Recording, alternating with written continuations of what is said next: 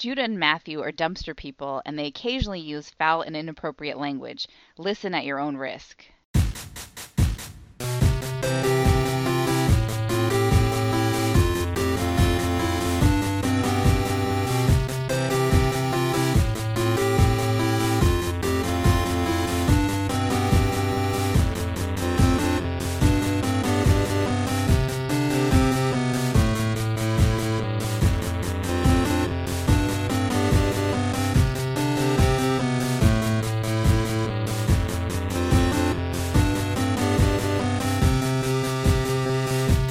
Welcome to Brother Date Star Treks Edition. I'm Matthew.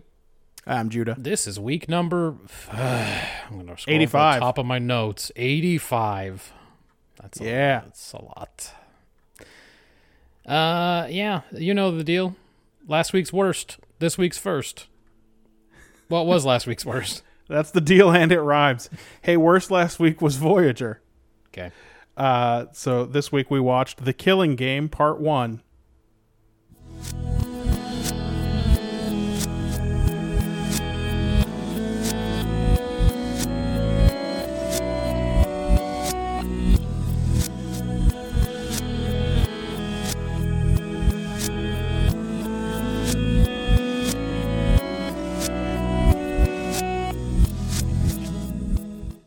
What was that?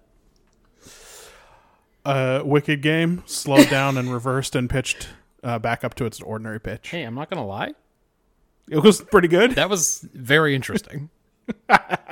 Maybe I should just reverse that whole record, maybe, because I don't. I'll give the whole thing that treatment and send it over to you. Yeah, because I don't like any other song on that record, I don't think, and maybe I would be into that. Well, it turns out that it's a little bit like a Latter-day Midnight Oil song when you reverse the melody, and give it that odd backwards phasing effect. I wasn't going to discount somebody just doing that effect, like doing a song it seems with possible. that effect.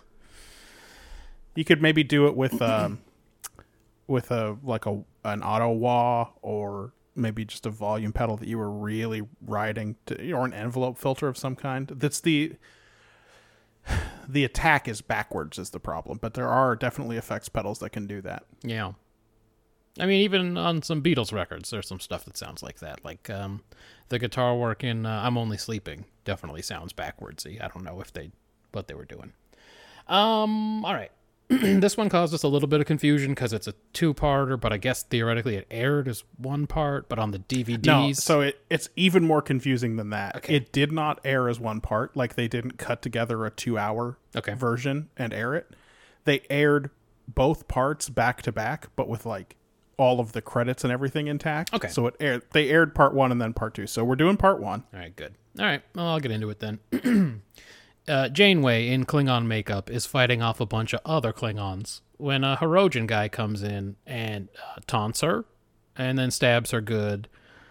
Then he beams her to sickbay for medical assistance. Credits. Voyager is being escorted by a number of Hirogen vessels, signaling its capture, I guess, and the Hirogen are healing Janeway in sickbay. They decide they're going to transfer her to a more stimulating program instead of the Klingon simulation. So they're clearly doing a let's fight them on the holodeck for sport deal. Yeah, that's at least definitely how it seems at first. Yeah. They transfer her. Cut to 7. Singing in an old club. Some of the audience are Nazi officers, so Bernd is gonna be upset. I don't know if you checked in on him for this one. But.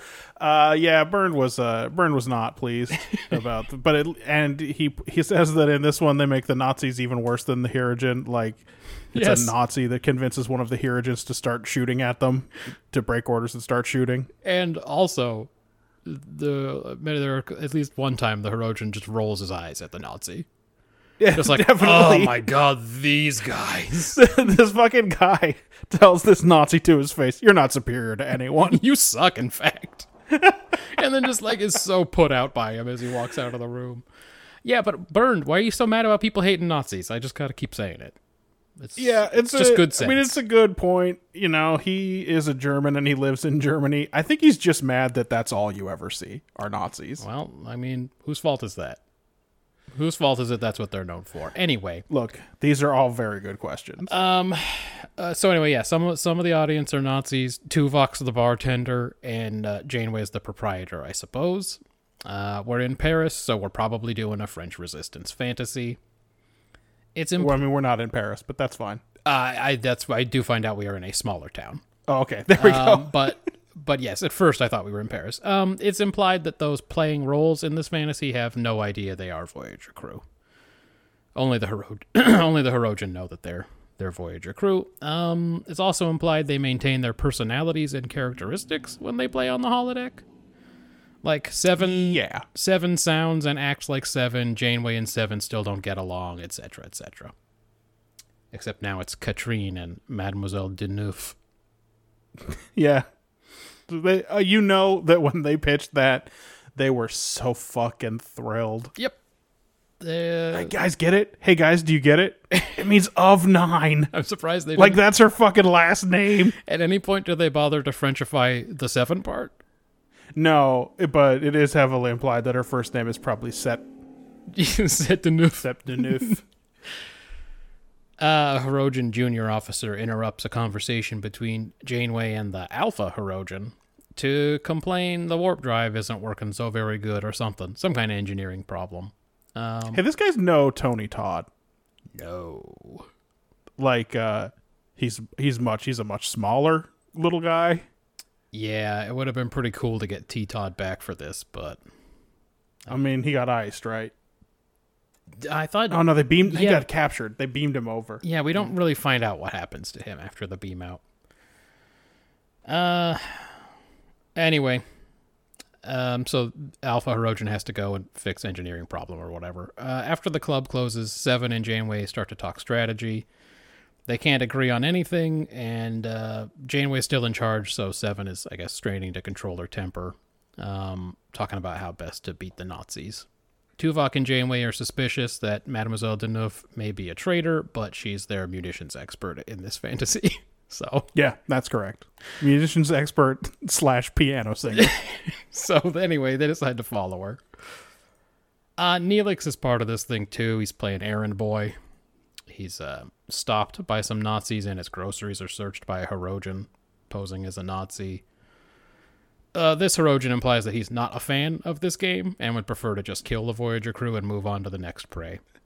Well, to be honest, this game is dumb and sucks because, like, he knows that Neelix is Neelix and not a part of the simulation. And, yeah, he didn't find the note he's carrying, but, like, he probably read the cast list and knows that Neelix is a part of the resistance. Well, it's like the Alpha Hirogen. Imagine the Alpha Hirogen having the meeting up front, being like, all right, so we know who they are, but we have to pretend we don't. We have to play by the rules. We can only catch them if they do something in front of us. And the rest of the Hirogen rolling their eyes the way he does at that Nazi. Like, I think we'll find out what this guy's motivation is, but I think he would have had a better sell for these guys if he had just convinced them to play baseball. Just to channel their energy into beating the Voyager crew at baseball. Yep. And I'm honestly not sure which one I would rather watch. This is definitely not... I told you offline that I looked at my notes after I was done and didn't find one joke. Yeah. That's how little I thought of this. I couldn't even find any humor in it. It's just boring and terrible. Anyway, he doesn't find anything and Neelix is back on his way. B'Elanna is at that club now too, helping with decoding Allied broadcasts. Because they're getting messages from the Allies. They determine the Allies are invading soon, and they're being asked to sabotage enemy communications in advance of that. B'Elanna thinks she can get into the German HQ to find the radio equipment because, big reveal, she's carrying a German officer's baby. Yeah. This one's not a Hirogen, just a holo Nazi. He's in the middle of an ideological argument with that Alpha Hirogen. This guy really, again, respects the rules of the game, so he just lets B'Elanna be alone with this Nazi.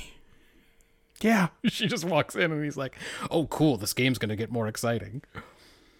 Oh, this will be fun. Oh, no, don't tell me. Don't tell me what you're going to do. That's right. I want to find out I was later. never here. But the other Hirogen, as we discussed, they don't agree. This time, when they spot Neelix, this next time, they just start shooting at him. A gun-toting Seven temporarily saves him, but they're both eventually gunned down. In sickbay, Hirogen Doctor and Schmullis are hard at work repairing the various injured crew, playing in all the different programs. Schmullis argues with the Alpha Hirogen about this whole crazy game. But the main guy, he says he needs to keep the simulations going and he can't turn on the safeties because then there's no challenge. Then we see Harry Kim expanding the holodecks into the surrounding sections so they can do more cool holo business. Voyager, I guess, is going to eventually be turned into a big floating holodeck, it seems like. Kim and the Doctor are working on a way to turn off all those implants that everyone on the holodeck has that keep them thinking they're in the simulation. The Doctor says he'll use Seven to help him from inside the holodeck. Interestingly, it is not clear at all to me that they need to do this because the guy, well, we'll see later, but the guy comes in and he's like, here's the last one. Yep. And it's like, okay, cool. So this was winding down. Yeah. Yeah. Finally, we get our motivating exposition in a conversation between the Alpha and Beta Hirogen. Basically, a war for the soul of the Hirogen civilization. The main guy wants to evolve and survive. He's afraid that they will stagnate and they won't have a society anymore, or maybe that they already have because all they do is rove around the galaxy looking for things to kill. So anyway, he thinks the holodeck's going to let them keep hunting and then actually focus on like rebuilding their society and uniting instead of living like nomads out on the hunt. Schmullis wakes up Seven and explains the situation. Apparently this has been going on for 19 days, so that's a minor Voyager time jump. Yeah, it's not even really a big deal for Voyager. No. Seven's going to be returned to the holodeck, but she's going to keep her memory and sense of self. She does indeed get sent back to the holodeck, but her memory comes back after like a few seconds. And she has to like leave the stage and immediately starts to fight with fake Janeway and fake Tuvok. And they decide that she is actually a traitor. Even though she doesn't know what's happening. But they're still going to take her on the mission. Yep. Well, she is their munitions expert. There's a couple of times this week where a character knows that they shouldn't do something and then just does it. Mm-hmm. They just do the thing and then they're like, I guess I wasn't thinking about the consequences. Hey, so why don't you start? Hey man, are you an adult? Yeah, give it a try. I was listening to an old Brother Date and we were talking about Enterprise episode where Trip and Reed were going to go down this shaft into this future ship. Remember the one that was like all spacious on the inside, even though it was tiny on the outside? Hey, I don't. Okay, well, it was like a 31st century ship. Anyway. Okay. And he's like, I'm going to go down the shaft. And Reed's like, hey, maybe we should tell people where we're going just in case. And was this fucking Caldano? Was this the Caldano shit? Okay. And he's like, we should tell them where we're going, just in case. And Trip just looks at him and goes, no. And then they just go down the shaft and they get lost in there. And then you're just like, but they didn't even give him a reason. They just had him say no. Right. So anyway, she survived that shootout earlier where her and Neelix were gunned down, so that's why they think she's probably a traitor. Then we see Teepee and Chaco playing American soldiers about to invade, having a dumb conversation that is really just serves no purpose at all. It does nothing. It does absolutely zero for the plot. Except like so that we do not care. Who cares about what's happening in the simulation? Yes. That does not affect actual Voyager. It's weird. It's like, well, that way we can set up that he and B'Elanna are dating on the holodeck too. And it's like, I really don't care about that. That's nothing. Who gives a shit, man? Yeah. Back to the club where the team is preparing to assault German HQ to take out that radio. Seven isn't that good at 1940s era explosives, which makes her seem even more suspicious. Even though I'm very familiar with the history of World War II, I couldn't build a bomb if you put me in that simulation, so I sympathize. Yeah. Why would the Borg have known that? Yeah. Hirogen hunters interrupt Kim and Schmollis plotting back in real life. By the way, Kim and Schmollis are in this episode a little bit. Almost everything that happens on the holodeck. Yeah. Kim's about to get busted, but he plays off these Hirogen's fear of getting in trouble with the Alpha, so he gets sent on his way. Back in France, the team makes their way into German HQ for this caper. They plant their charges, and at the same time, Kim and Schmollis start their plan on the outside to turn off the devices. So they gotta do it one at a time? Because Janeway gets hers turned off. Yeah, that's as far as they get. Yeah, Janeway in character sees Seven messing with some fucking Voyager bioneural or isolinear bullcrap and assumes that she's been betrayed, but right before she shoots her for being a traitor, the Doctor wakes Janeway up.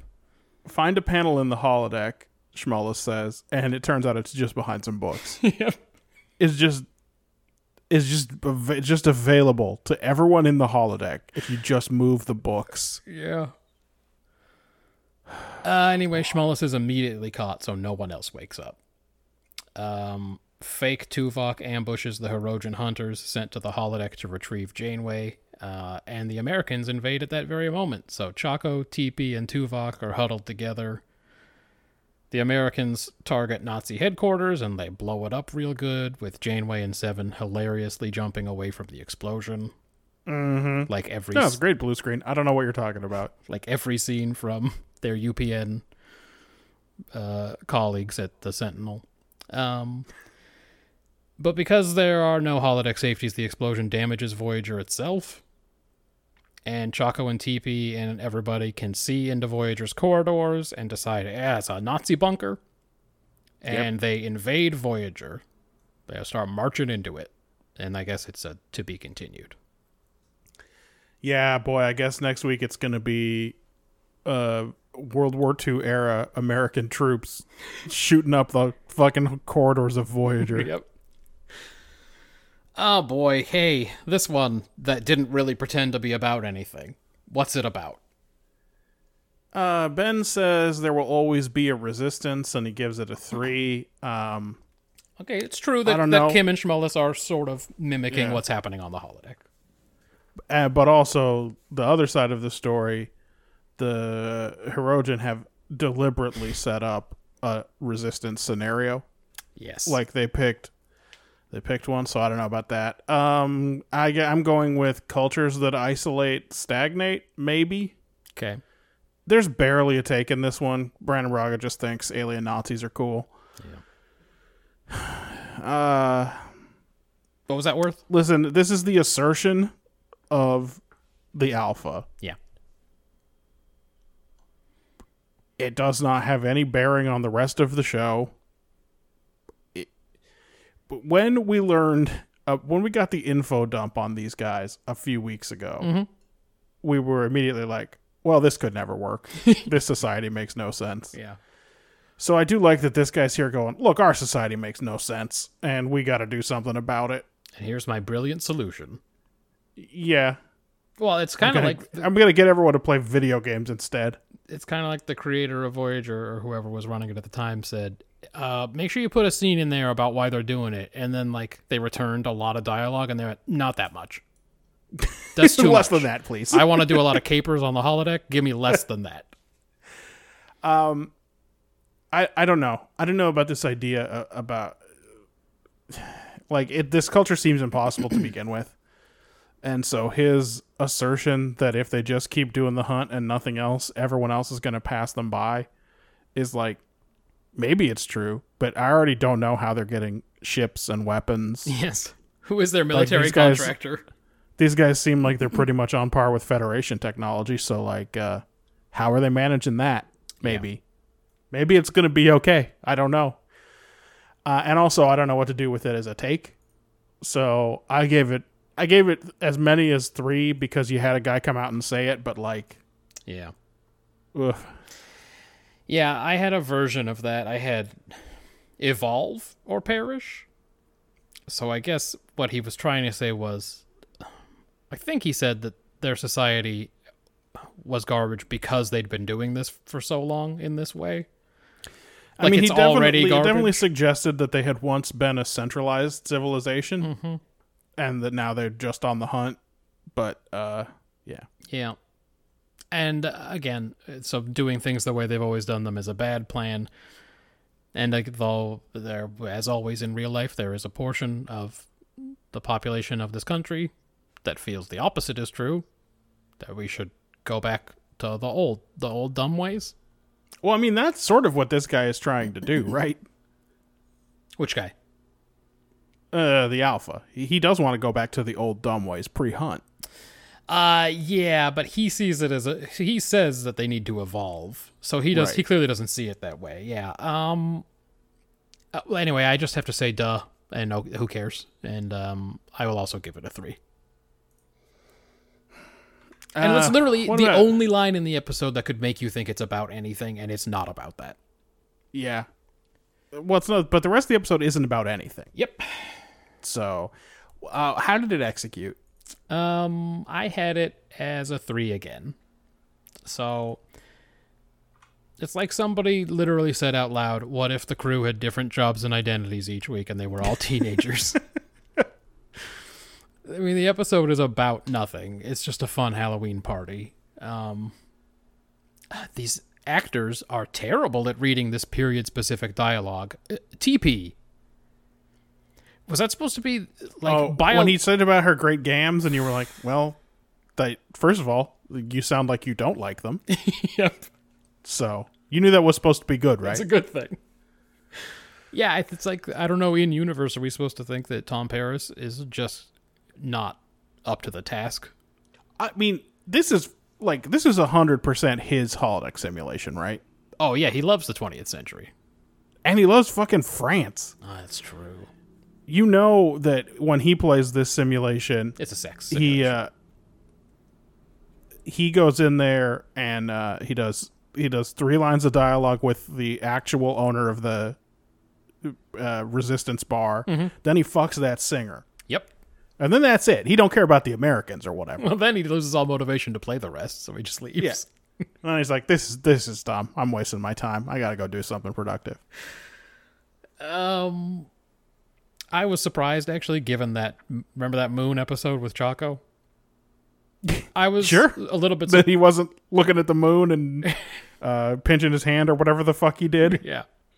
I was a little bit surprised that the scenes with Kim and Schmullis weren't also in a simulation, and the simulation was the fight to take back Voyager.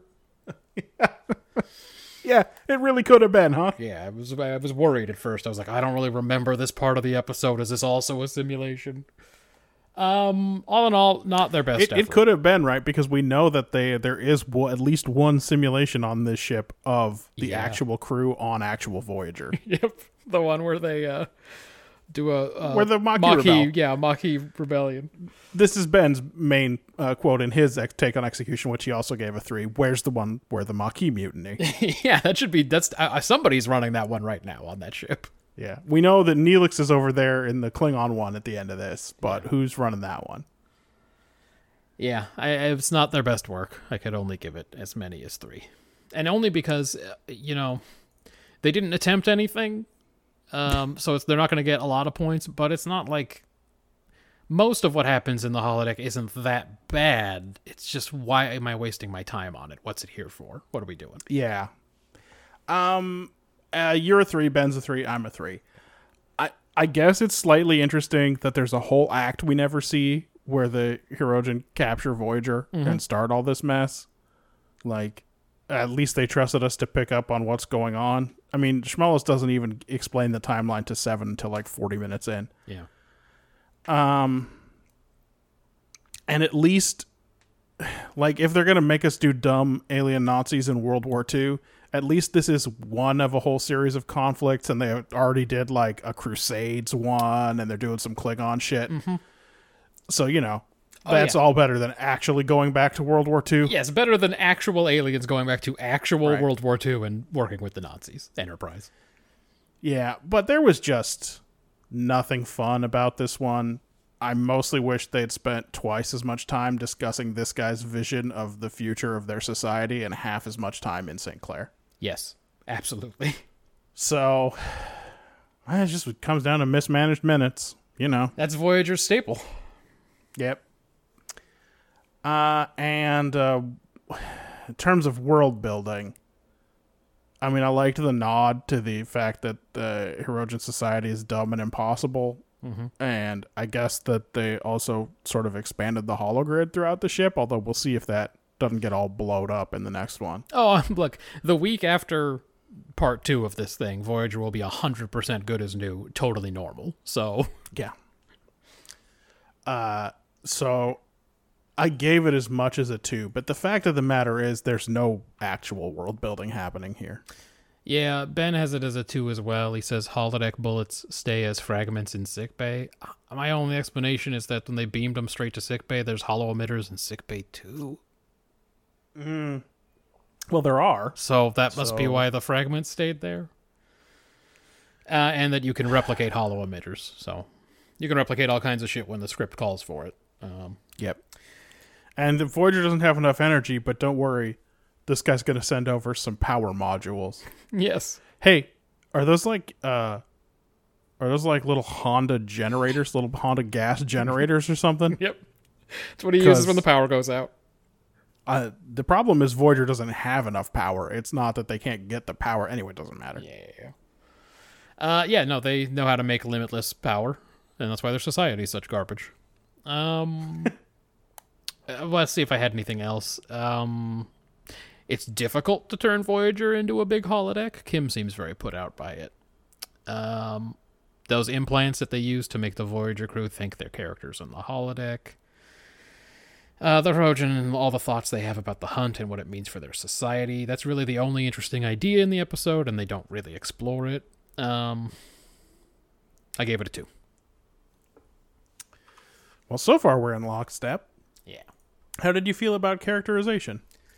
Although they do keep their personalities, they clearly are not themselves, everyone on the holodeck. They don't know they're in the French Resistance or any, like they don't know they're not in the French Resistance. So most of the characters don't really count. The only people who do are Kim and Shmullis, and in the end, Seven.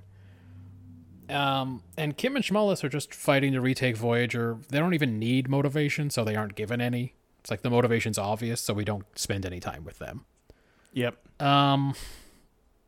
So I could only give it a 2 for not much effort made. Yeah. Ben is a 2 also. He says Jerry Ryan is not doing a good job of acting like she's singing. It actually was her singing. But of course it was, Recorded. it's a recording booth. Yeah. So she is lip syncing. So I guess that's valid. I wonder, did she go to the producers and say, let me sing? Or were they doing that to really needle, what's her name in real life? Mulgrew. Yeah. Then he put in some stuff from the Deep Space Nine episode. Oh, so Did he? Yeah. Oh, yeah, Yep. Gurn. Oh, yeah. Yeah, he talks about Kern a little bit. Well, that's a spoiler for the last one we talk about this week. That'll be fun. That was a whoopsie. He gave it a 2.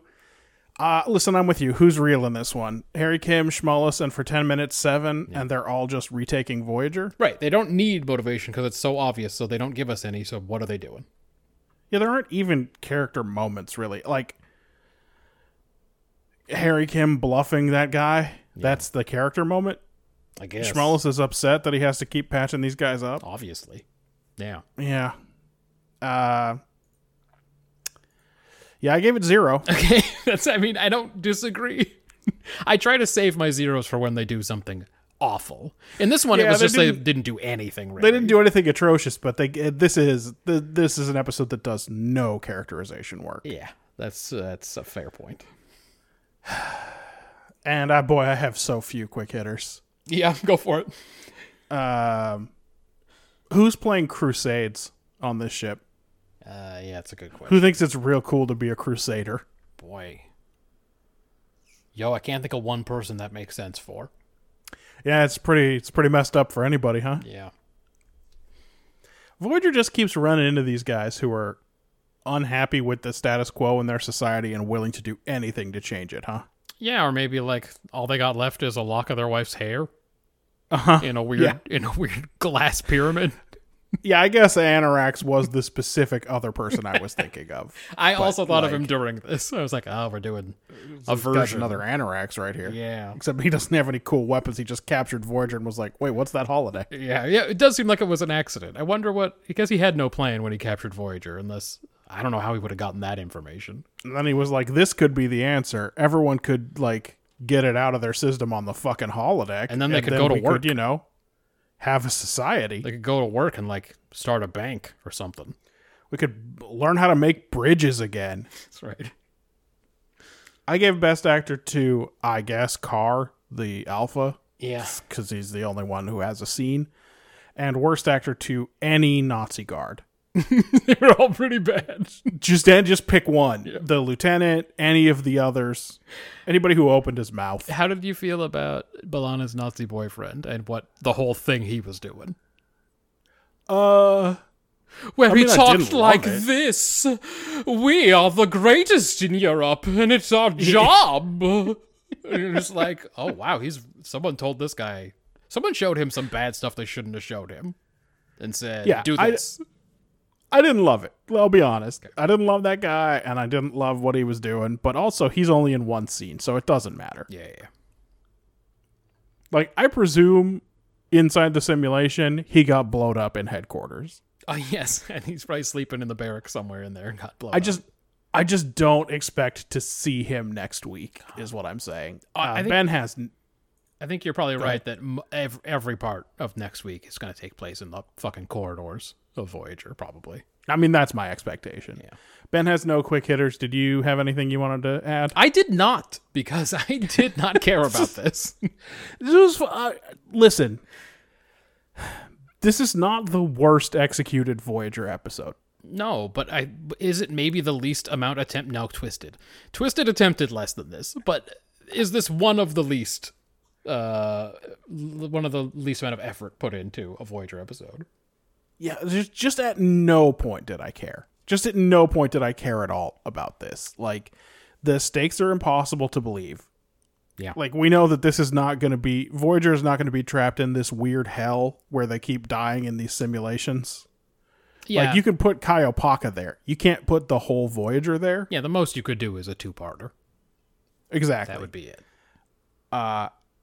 And we know that everything that's happening inside the Resistance simulation doesn't matter and isn't real. Yep. Oh, yeah, the fact that they don't wake them up earlier is really crazy. Like, that we have to keep playing French Resistance. Yes, so really, it's just like watching a TV show that can only spend one episode's worth of budget about this, and it's just the worst possible version of a French Resistance World War II story that there can be. Yeah. The actors weren't cast for the roles. They're all playing weird semi-versions of the roles where Tuvok is still a Vulcan and Seven is still a Borg. Klingon. And yep. Right. It just has nothing to say about World War II. It is nothing. You know, I didn't bring it up, but that Alpha Hirogen, he had a weird respect for Voyager's chain of command. The way he put Janeway in charge of the Resistance and Chaka was in charge of the Americans. He didn't like randomly end up where Neelix was running the whole show or whatever. Seems like it could have. Yeah. Since Janeway was a Klingon at the start of this episode. So they fired up this whole simulation after that? Or was maybe she was else running the Resistance until Janeway was done being patched up? Maybe it was Naomi Wildman or her mom. I don't remember which one's the daughter and which one's the mom. Exactly. Yeah. All right, well, it was 40 minutes that felt like 2 hours, so. Definitely. And we get to, here's the part where I ask you, Matt, are you excited about next week? I'm 100% not excited. By the way, I can only assume it's going to be worse. Because the episode's not about anything, there's nothing to pay off. So it's just going to be 40 minutes of Commando Raid to retake Voyager, and I am not excited about that. So, I mean, this is the thing, right? That this episode is as if they intended to air the whole thing as a 2-part movie, because the ending is not an ending. Yep. The episode does not work at all in a standalone fashion. Yeah. And it's like, but then the network wouldn't let them or something, or who knows, right? It's Not great. But hey, we're done talking about it. Yeah, time for Enterprise. Yeah, that's right. The next one we're watching this week was Enterprise. We watched Daedalus. 'Cause I've got faith of the heart. Go where my heart will take me. I've got faith to believe I can do anything. I've got strength. For some reason in my head, in that he's just saying that I've got Spanx and briefs. Yeah. So that's... You want to double it up. Really keep it contained. Sorry, go on. No, here's the deal. Trip is real nervous because his hero, the father of the transporter, Emery Erickson, is coming aboard. Yeah. A guy who, it turns out, is like Archer's second dad. Yep, we never really heard about him until now, but yes. Yeah, that's fine. Archer was mostly talking about his real dad. He had a lot of feelings about that. Yep. So I guess that's fine. Anyway, this guy is coming aboard to run some kind of test.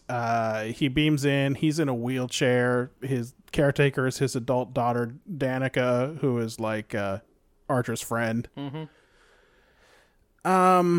This test that he's running, he says could render Starfleet obsolete, but we're going to have to wait a minute to find out what it is, because instead we have to do a relationship scene here where Trip tries to get T-Ball to open up about her mom's death. Yeah. Because she died last week and also last week. By the way, when this episode is on, you can tell that they forgot about that. And then somebody said, hey, shouldn't we have her do something about her mom? Because she just died. Well, her big reaction to this has been that she's just been reading the Kirshara a bunch. She's getting religion, I guess. Yeah. We go to the captain's table. Erickson explains that this is an experiment in sub-quantum teleportation, and it could allow you to beam from Earth to Vulcan, or theoretically to any distance. Oh, damn. So you can just beam from planet to planet like a goddamn Iconian. Yep. No starships required, etc. He does not explain. I think that there are probably still some other functions for ships that could be Yes. used, but anyway, he tells a lot of jokes about putting Archer out of a job. Yeah, I love the idea that we're supposed to think this is even remotely possible, given that this is the prequel show, and that no one in Starfleet has that technology later. Yeah, for sure. Well, you know, the title of the episode is going to give you a clue about it anyway, so. Yeah. He also talks about the history of the invention of the transporter and all the resistance the idea faced from various sectors and camps, and he really gets fired up talking about how he had to fight for it, and he's also extremely confident that he's going to succeed, which it turns out is weird. All of this work is just really good acting by this character. Yeah, that's right. He's just getting himself all riled up while his daughter looks on. But I guess they didn't read the script.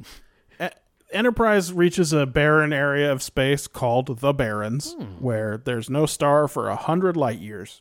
Now, when Enterprise first went 100 light years from Earth, they made a pretty big deal about it. I like that you didn't wait for execution or quick hitters. We're just in it.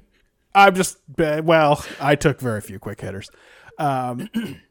But anyway, I guess this area is pretty close by, too. Yep. It's got to be at least 100 light years away. Well, that just seems natural. I have in my world building, the Barrens, a spot without a star system within 100 light years. So they flew at least 100 light years. Yeah, so they've been flying for months to get here. Yep. What good would it be to fly there if you didn't head to the middle? So this place is very far away. Yeah, but even the edge of it has to be at least 100 light years away, right? But they might be further. Anyway. Oh, boy. Erickson in engineering seems a little cagey about this power converter he needs to install, and he kind of bullies Trip into letting him install it himself. Yeah. Which is maybe the first sign that something's weird.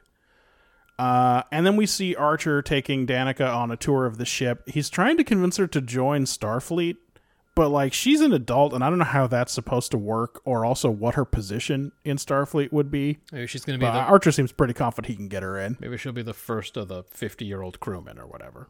Something like that. But she's worried about her father, and she tells Archer how obsessed he is about the death of his son. Yep. And then she goes to their quarters, and she has a big argument with the old man about how they're lying to Archer and how he was Quinn's best friend. Mm-hmm. Something like a spatial distortion affects the ship down near the armory and passes through one of Reed's men and melts his whole face and kills him. Yeah, we got yet another fatality. Yeah. I mean, there haven't actually been that many on Enterprise. A lot more people die on TNG. Well, I mean, 18 died in that one episode. Yeah, So for sure. but that was a big deal. Yeah. Archer goes to confront Erickson about it because I guess this is where he was doing his last bunch of research out here, which again is problematic, but that's fine. And he has no explanation. Mm-hmm. But once he's alone with his daughter, it becomes clear that his experiment is responsible, or he's responsible in some way. She's more sure than ever that she should tell Archer the truth. The Erickson tells her, then you're condemning him to death. Yeah. It's not clear from this sense, but he doesn't mean Archer. Yep. They're definitely are trying to retrieve someone secretly, and since we already know whose death this man is obsessed with, I will spare you the suspense. It is his son Quinn. That is who they're trying to retrieve. Right.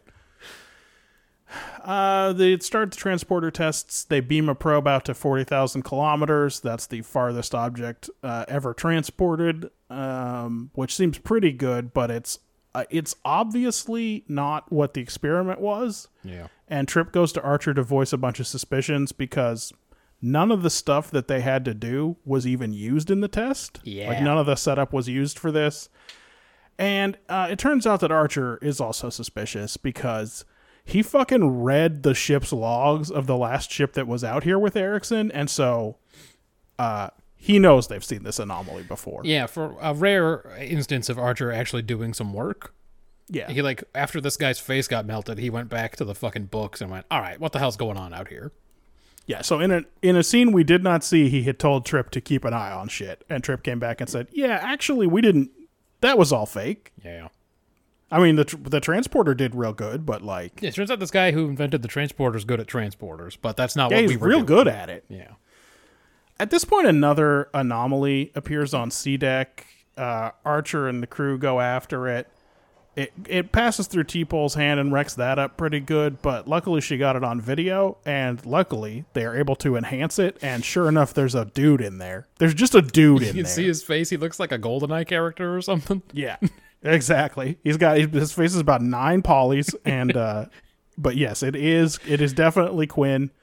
Archer takes this evidence and shows it to Emery. Emery admits that, yep, that's the deal. He's here to bring back his son. He was lost in the first test of this new transporter, which he knew was not going to work. But didn't know was going to zap his son away. I guess didn't know it was going to trap his son in a fucking weird subspace bubble, which is what the Barons is. Yeah. He begs Archer to help him. I guess Archer agrees. Trip's furious. T-Pole doesn't think it's safe to stick around, but No shit. His mind is made up, so... There's another relationship scene. Trip thinks it's weird that T-Pole's spending all her free time reading that Bible of hers. Yeah. That's fine. I'll just cut to the end of that. She basically breaks up with Trip. Yeah, she tells him to eat it. Yeah, she tells him she's not going to have time to jack him off anymore. That's right. You're going to have to do your own. Do it himself. And then she used real big air quotes. Exercises. Right. Yeah. In the shuttle bay, I don't know why Emery and Archer are in the shuttle bay. Maybe they figured that's where Quinn was going to appear, but sure enough, this anomaly shows up. passes through an EPS junction. There's a big explosion. Now Trip is pretty furious. He has a big shouting match with Archer about how this isn't safe, but it doesn't accomplish anything. 3 hours later, everyone's preparing for this final attempt to bring him in. Wow. They get the anomaly on B deck. They get a transporter lock. They don't have enough power to materialize the pattern.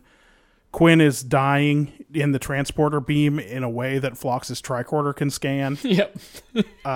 Transporter's crazy. It acts different every week.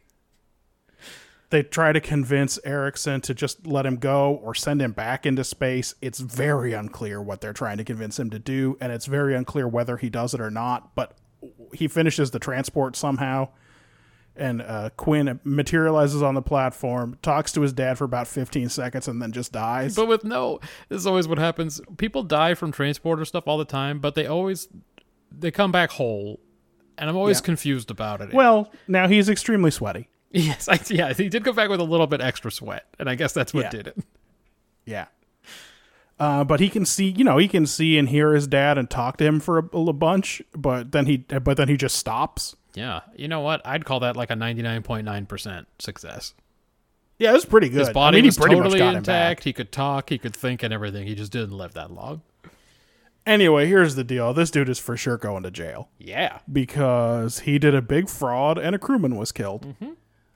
But, he hopes that now Danny's going to be able to start her life since she won't have to take care of him. Seems like this guy probably could have hired a caretaker. Yeah. He's a pretty big wheel at the transporter factory. But I guess if all you do is schemes and lies, you want to have someone close to you, probably. Yeah, that's probably true. He should have hired one of O'Brien's ancestors. Also, I don't know. I guess we're already in the idyllic space future because he just talks about how maybe he'll get to be a teacher now or something. And it's maybe his prison term will be that he gets to teach people transporter engineering. The fraud? The big fraud? The big liar? The big murder liar? I hope that's not his punishment. Yeah, anyway, good for us in the future because clearly this guy is not just going to get punished. Yeah. T-Pole has a little thing with Phlox where he confirms that she no longer has Panar syndrome or whatever, and she tells him, changes are happening all over Vulcan. This Kirshara shit's been real big. Then she goes and breaks up with Trip. And then the Ericksons beam over to the Sarajevo. I mean, there's no guards on this side, but maybe they get put in jail over there. That's like a transport to take them back to Earth. End of episode. Yeah. What's this one about? Here's what I got. You have to know when to let go. This guy puts everybody in danger to try and get his son back. But then Archer helps him anyway. So maybe you don't have to know when to let go. Maybe you don't, because maybe someone will help you anyway. Anyway, it's a 4. It's. I was gonna say rest in peace, Kenny Loggins, but it's not who I mean. Who did The Gambler? Yeah, you mean Kenny Rogers. There we go. Yeah. Kenny Rogers was also a pitcher, right? Something like that. What do you give this one? 4. Don't worry, they didn't execute the take, but that's the only thing I could think of on the take. Was that this guy just didn't know what to do? He didn't know when to just let ghost sons lie. Yep. It is real problematic that this is the exact opposite of that Deep Space Nine episode, The Visitor. No. Right. Yep. This is just like the exact opposite. Yeah. Opposite message, opposite everything. Anyway. I should just give it opposite scores. Yeah. Ben's a 5. He says that the take of this episode is trying to reclaim glory can lead to excessive and foolish risk-taking. I don't think that's what he's doing. I mean, he and I are actually in the same ballpark here. Because I think this episode is, if you buy into your own mythology and take risks you shouldn't, you can lose everything. Oh, so they're talking about the original time when he lost his son? Well, but this one, too. Like, I don't know what he's doing at the transporter, but he wastes about a minute of that beam-in cycle trying to tell everybody he can get him back. Oh, right, yeah. That he can do it, and you got to trust him. He invented the transporter. It's the slowest action sequence in any Star Trek, and there's some crazy pans and zooms in it.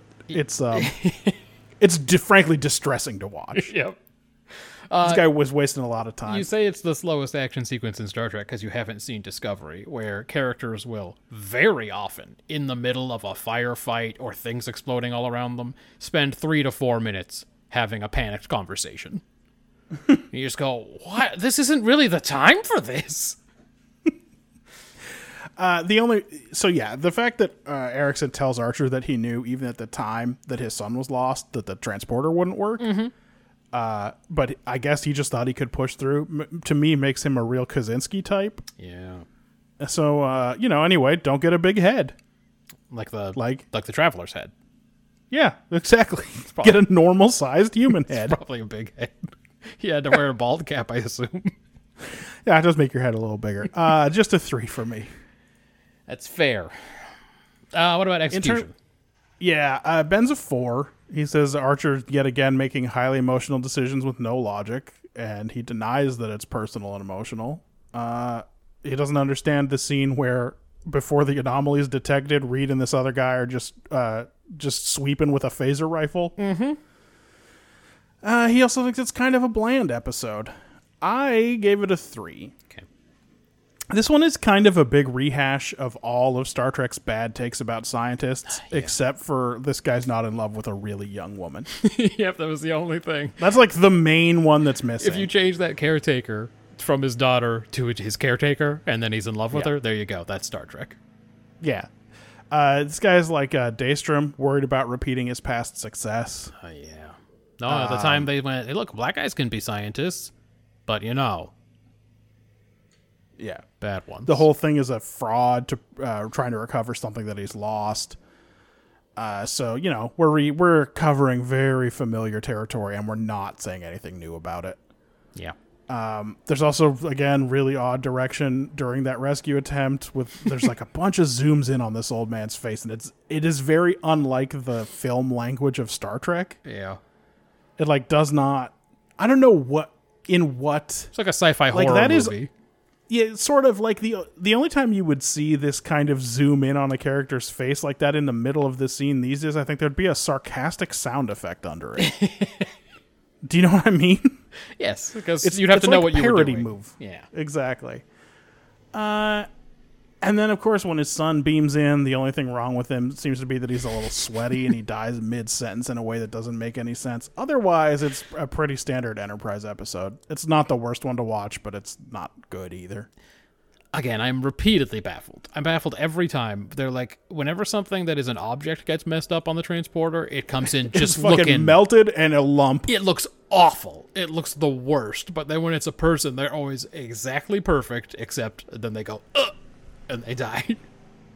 This guy didn't just like fall down dead when he beamed in. Yeah. He exchanged words with his dad, who got a chance to apologize to him for everything, and it's very very poor. It just seems unlikely. Anyway, it's a 3 for me. All right, let's see if I got anything in here.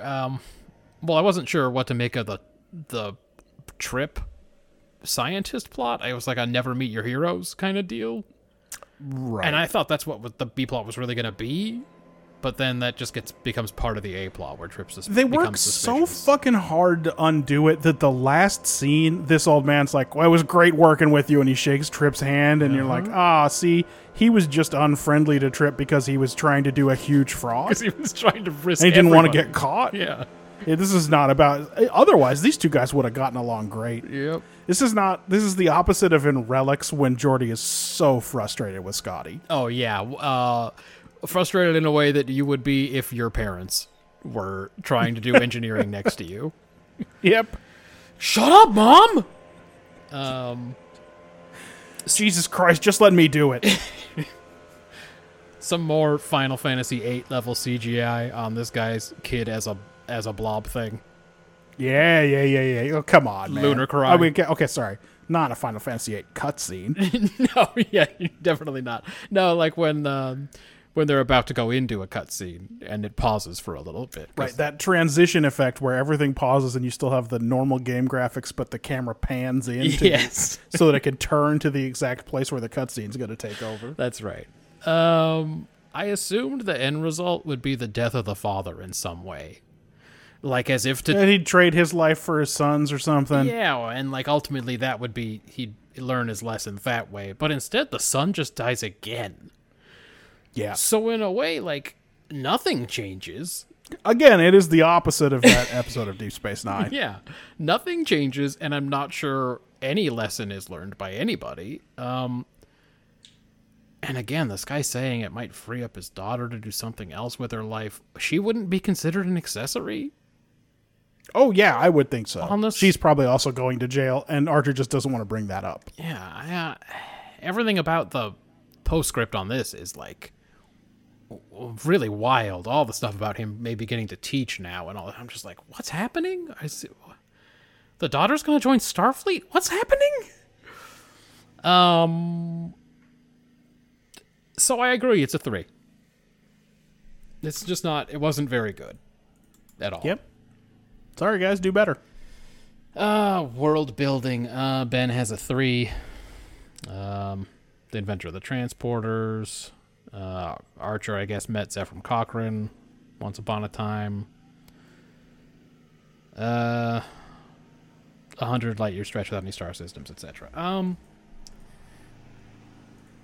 Let's see. T-Pole, for me. T-Pole's reading the Kirshara this week.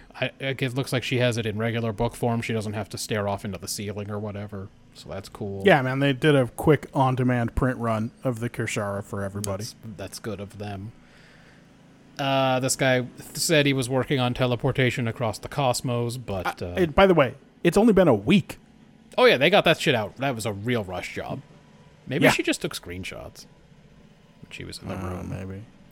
She's got that, like before before Pinball 1973 was released in English, I just had a copy from someone's Japanese Literature 101 class that was a photocopy. Yep. Yeah. Yeah, like that. Or she just used that bad digital camera she has in this episode. And used that to scan the room. Nothing's ever been beamed 40,000 kilometers before this. I mean, that's pretty far away. All the protests about the transporter when it was first approved. They raise issues about, like, are you really just a copy when you appear on the other side? Which makes me say yes, because of all the people that have been revived from the dead that way. Yeah. And they talk about transporter psychosis. And that's something that we will someday deal with as well. But I don't know it necessarily from watching this episode. Oh, that feels like it's going to be soon, doesn't it? Well, we've already seen Barkley, so I know he sticks around till the end, but I don't really remember What's what the name of that one? Realm of Fear? Yeah, it is Realm of Fear. For some reason, I think of that as like a season 6 episode, but I don't know. It might be. Everything about the Barons, and again, how long did it take them to get there? That's week 127, so don't even think about it. Oh, That's shit. Yeah, that's 2 years from now. That's a while. The Barons is actually a bubble of curved space-time. No doi. Everyone knows that. I guess that's why you can't see any stars in there. Even though a region of space that only real characteristic was that there weren't any star systems nearby, you'd be able to see all the stars. You can see all the other stars that aren't nearby. Yeah. We see a lot of stars here from Earth that are more than 100 light years away. Again, Like most of the ones we can see. T-Pole's little digital camera, the Pinar continuity, the USS Sarajevo. I actually thought because of all the stuff they talked about with the transporter, I found that stuff interesting. I did too. And I gave it a 4. Well, I also gave it a 4. Okay.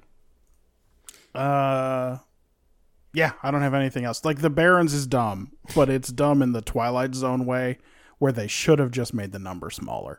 Yep.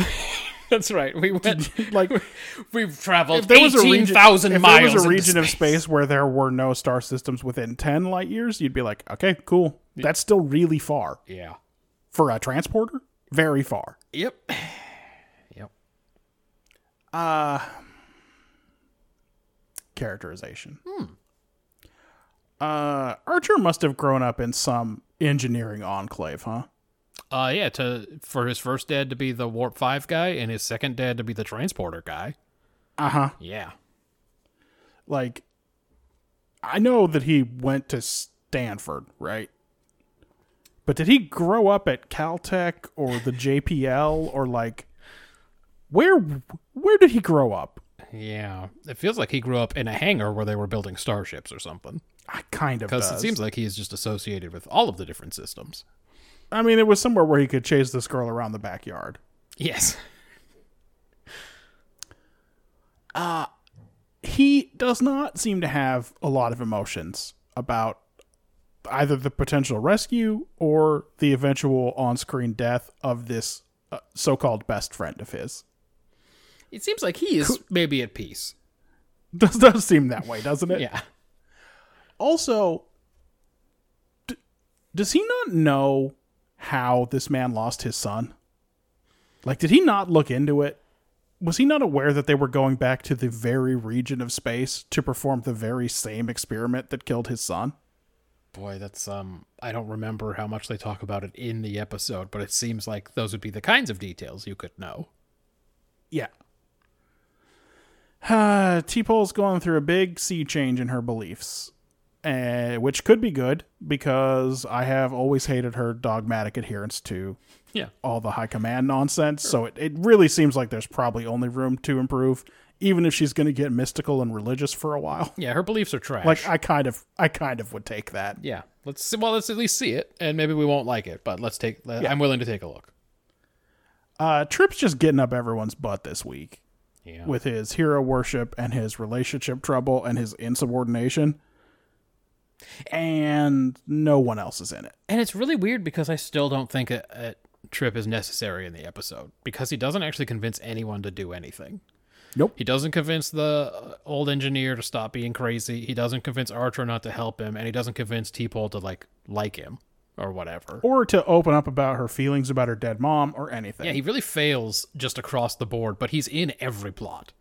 Yeah, he just shows up all over this episode, irritating people and accomplishing nothing. I think maybe they've noticed what we have, that there are very few actors on this show. They've just got to stick him everywhere and because at least you understand the emotions his character is feeling. Exactly. Even though his character sucks and is very stupid, what are you going to do? Are you going to put Reed in one of these plots? What's he going to do? You going to make it a Hoshi episode? You only got Phlox and Trip. That's it. So... And they don't have that much reason to work together. Yep. Aside from when his wife shows up. Yep. When his horny wife shows up, or when he's playing the clone of himself that Phlox is teaching. Oh boy.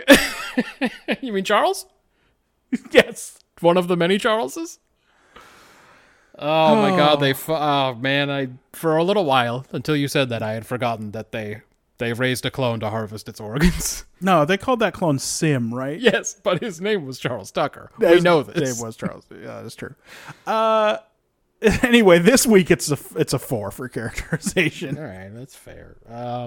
Mostly because I like where T-Pole's going. Ben gave it a 3. He likes that Trip's trying to console T-Pole after her mom's death. Let's see. T-Pole and Trip are, I guess, officially split up. They don't give a lot of... It's true that this is one of those episodes where the guest does a lot. She gives him the worst excuse, which is, I'm not going to have time for... And he goes, I know. I know, the sexing. I get it. I mean, his answer to that could have been, we can cool for a couple weeks. Like, you're not going to be reading that book forever, right? Seems like you read pretty fast. But it kind of seems like something he'd actually say. Let's see. Trip is nerding out hard about meeting this transporter guy, but his crazy scientist ways rub him wrong. Also, the guy is plotting. Archer's old. Yeah, we already talked about all this shit. We literally talked about everything in here. Mostly neutral, but T-Pole... I said T-Pole's hard to take in this because she was so sullen and whiny. But we both ended up at a 4. No. That's what it takes sometimes. Yeah. Do you have some quick hitters for this one? I know you did not for Voyager. I did ask if we're finally going to get a Crazy Scientist episode when this guy showed up. We just had the augments. Yeah. Boy, I guess that's kind of the same. There's so much Spiner in that, and it was a 3-parter. You don't think of it as a Crazy Scientist episode because you try not to think of it at all. Yeah, I try to think about the 3 weeks of Spiner that we had to have. It's unbelievable. You're trying to think about poor Persis. They wouldn't put her in clothes. They said, by the way, this role, there's no clothes. You know that, right? You understand that you're going to be as naked as TV will allow. A lot of roles, you show up and they give you clothes. There's like a wardrobe department and everything. There's no clothes on this one. Oh, no, sorry. You misunderstand. We're not asking you to bring your own clothes to wear. Yeah, you literally will not be wearing clothes the whole time. So that's cool, right? And also, we really appreciate how you've already busted your face ahead of time. It looks just busted enough. Sorry, that was mean. That was unnecessary, but yeah. I apologize. Well, again, all those augments look like they picked them because their heads were the wrong shape. I mean, it is sort of This true. is what happens when you mess with their DNA. Anyway, I thought another Crazy Scientist episode would make sense because we were, we got to get to that TOS era eventually where there's one in every episode. So, it would be great if there was like a little arc about the great proliferation of scientist-led expeditions throughout the whole fucking galaxy. one-man colonies and shit, where they just spread out to every planet, 1 to 5 people at a time. Like, we got a new rule. 1 scientist and 1 18-year-old girl. That's right. For the sexing. I appreciate this Emery Erickson guy's performance, whoever played him. It's a lot of I don't give a shit acting, which is pretty fun.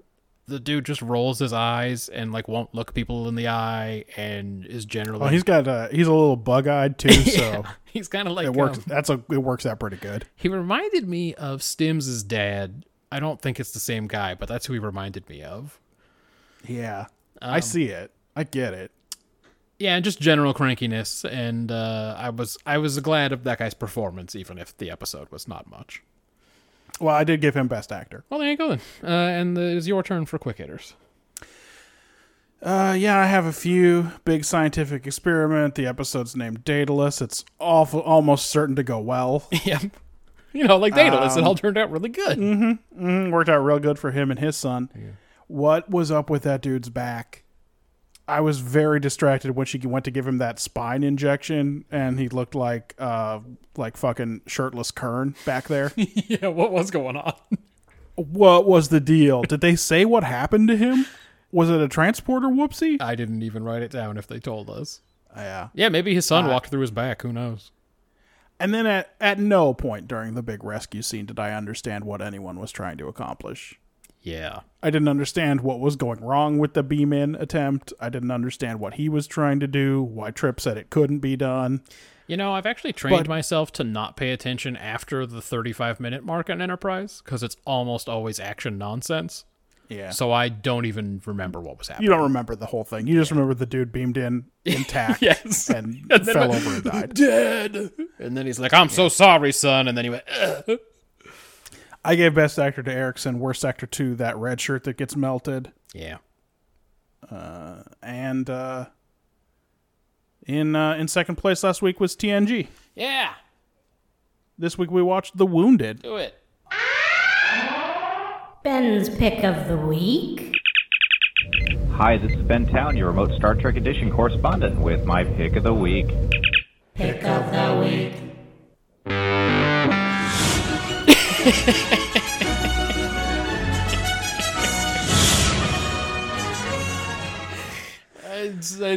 That should be a permanent change. I really like it. Well, when I remember to do it, I can just do it live. We'll do it live! Enterprise is on a mapping survey near the Cardassian border. Ooh. A year after the signing of the peace treaty. Finally, there was peace in space after this dreadful war. And everyone is a little nervous about it in a way that doesn't feel earned. Not at all. We've never heard of these guys before.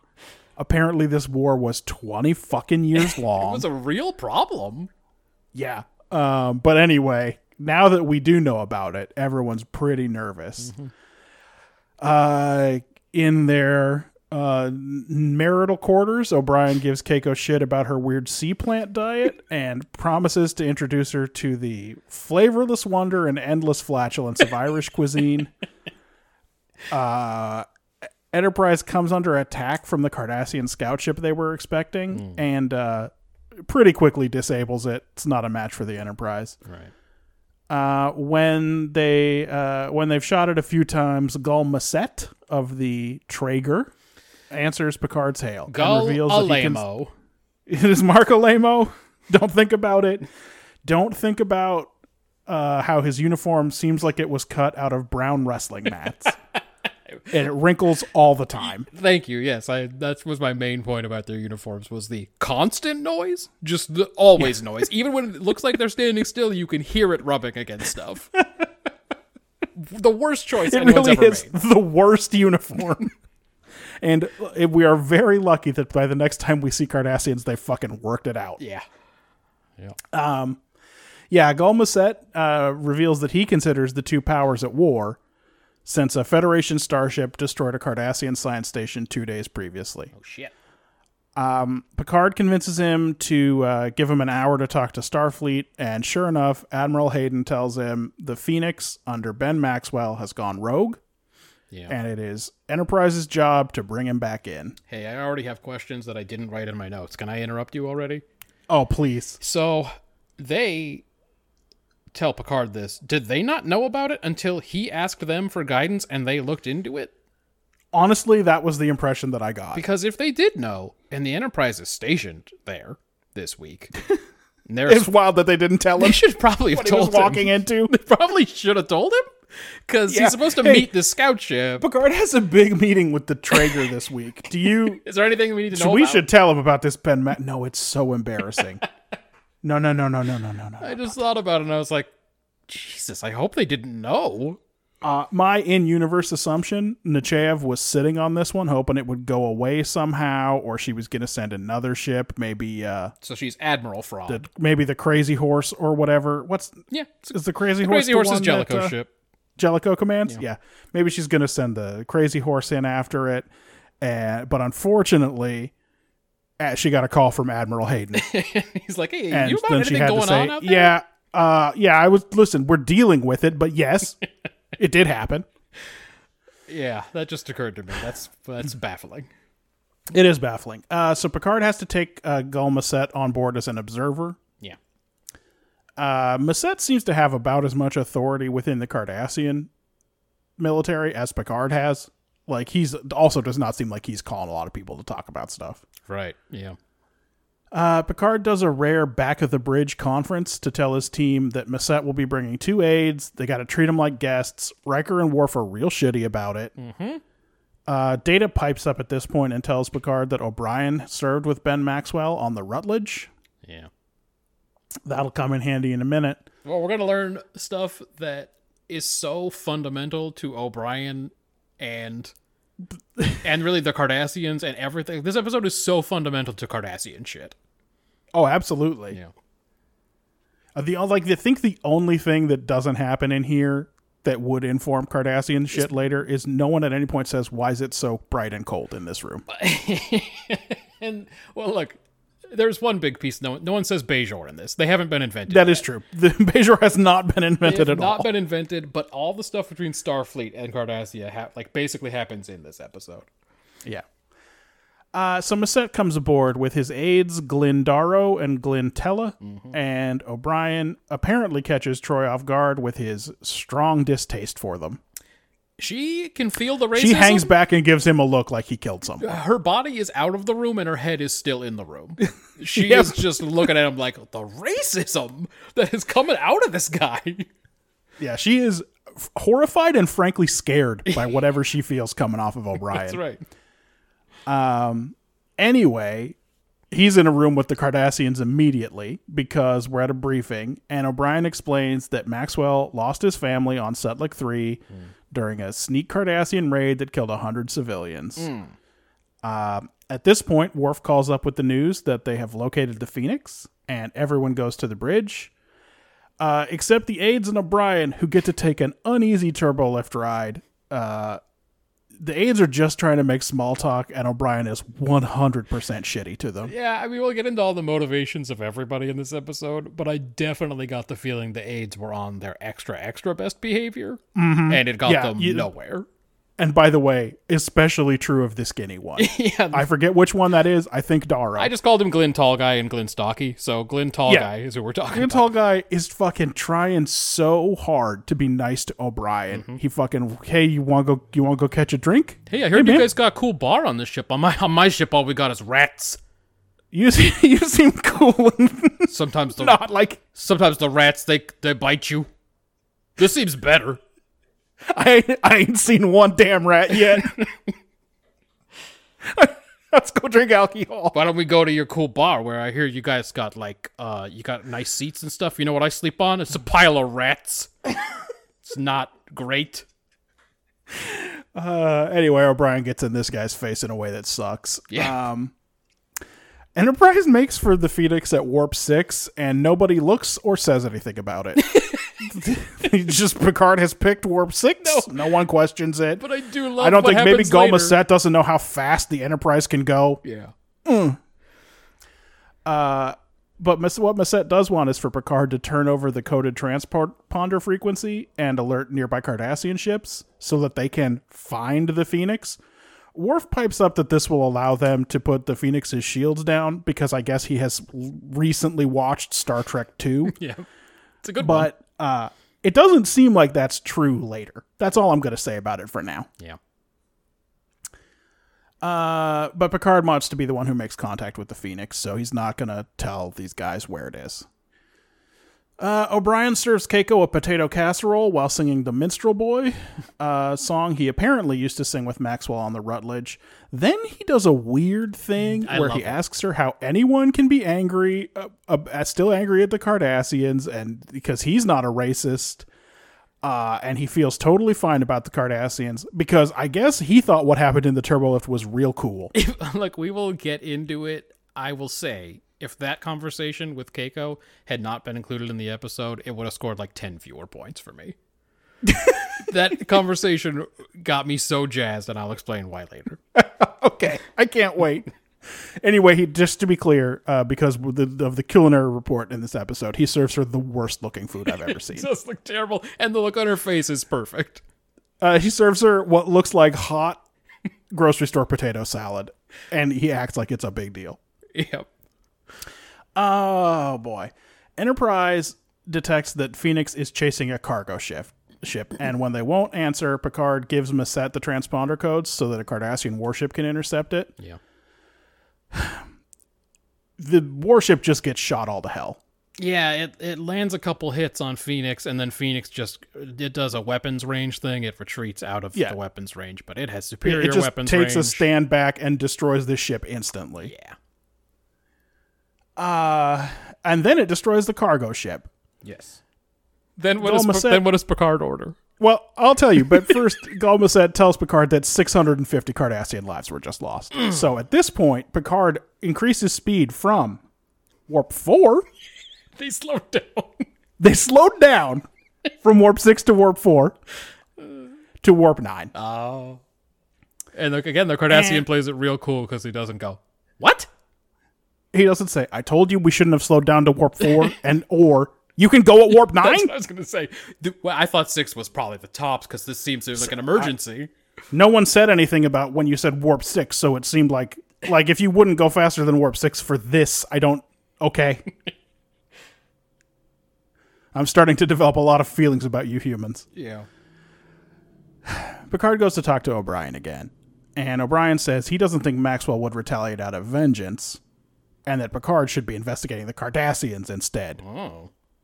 So, at this point, Picard, I think entirely for O'Brien's benefit, airs his theory that Maxwell has hated Cardassians for so long he's incapable of anything else. Mm-hmm.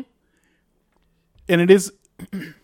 Picard does not look at O'Brien and say, just like you, because I did not like what I just heard you say. It's true. He's more subtle than that. But luckily, O'Brien is at least paying attention a little bit because he takes this right to the bar.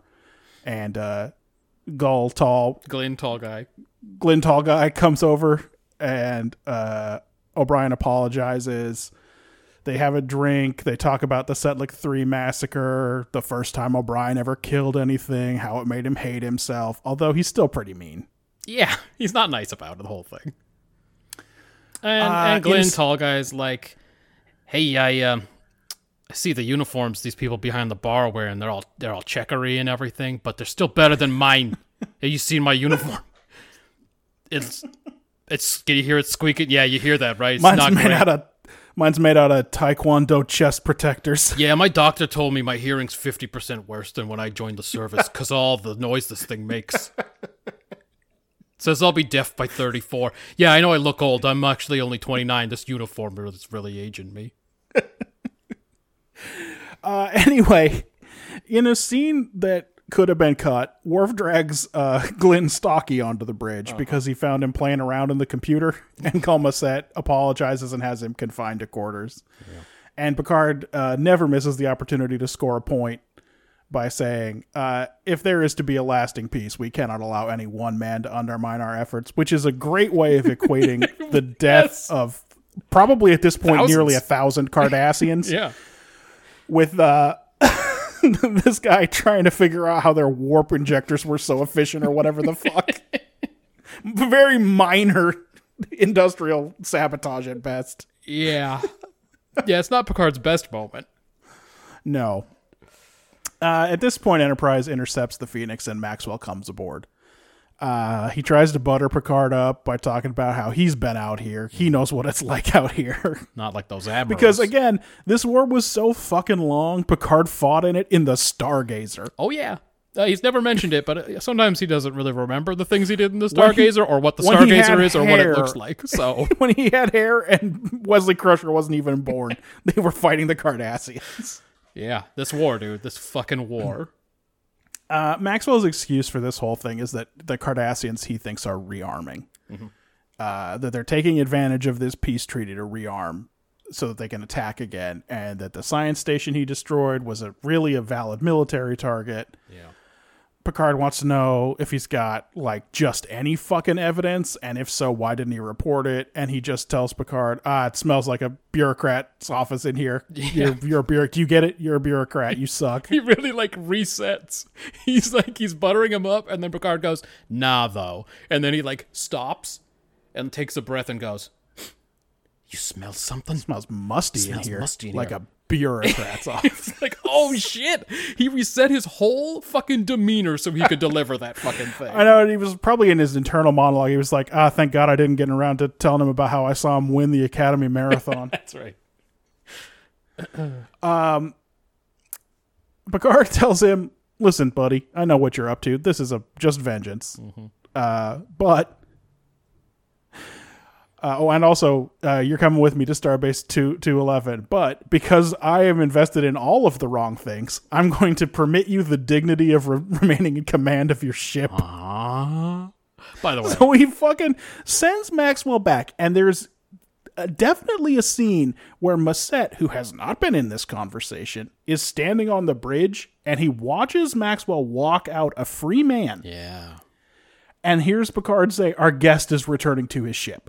Yeah, this guy... And he still keeps his fucking cool. Masset, and again, there are specific motivations that may or may not be at play, but he is like... He plays this as cool as a person can play it. Yeah. They for sure sent the right gull to take care of this. Yes. Anyway, of course, the Phoenix does not go to Starbase 211. No.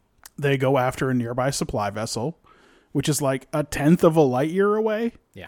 So they should have left. They should not have been hanging out near this meeting of two huge Federation starships. I can only assume that, like Enterprise, they were not informed of the events in this area. It must be the case. Yeah, this one's on Masset, actually. Yeah, you should have told everyone in the whole fucking sector. They get there. The Phoenix is just sort of watching this ship, which is sending out a jamming field and can't be scanned. Maxwell calls up and tells Picard, board that ship. You'll find all the evidence you need. And Picard says, nah, this is over. This is dumb. And he won't let Maxwell shoot these guys. And O'Brien shows up at this point and says, listen, maybe we don't have to blow up the Phoenix, which I think is the next step in Picard's plan. Yeah. Because luckily, I know about this ship in particular and its weird shields quirk, and I can just beam over. Yeah, well, yeah, I got stuff to say about that too. So Picard sends him to go talk to the guy. And Maxwell asks him what the hell has happened to this war. And O'Brien says there's no fucking war. And he breaks down about his family immediately. So definitely Picard was dead on there. Mm-hmm.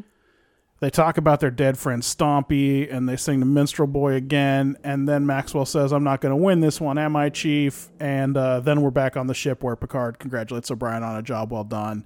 And then Picard turns to Gulmaset and he tells him, I fucking know Maxwell was right and we're going to be watching you. Yes.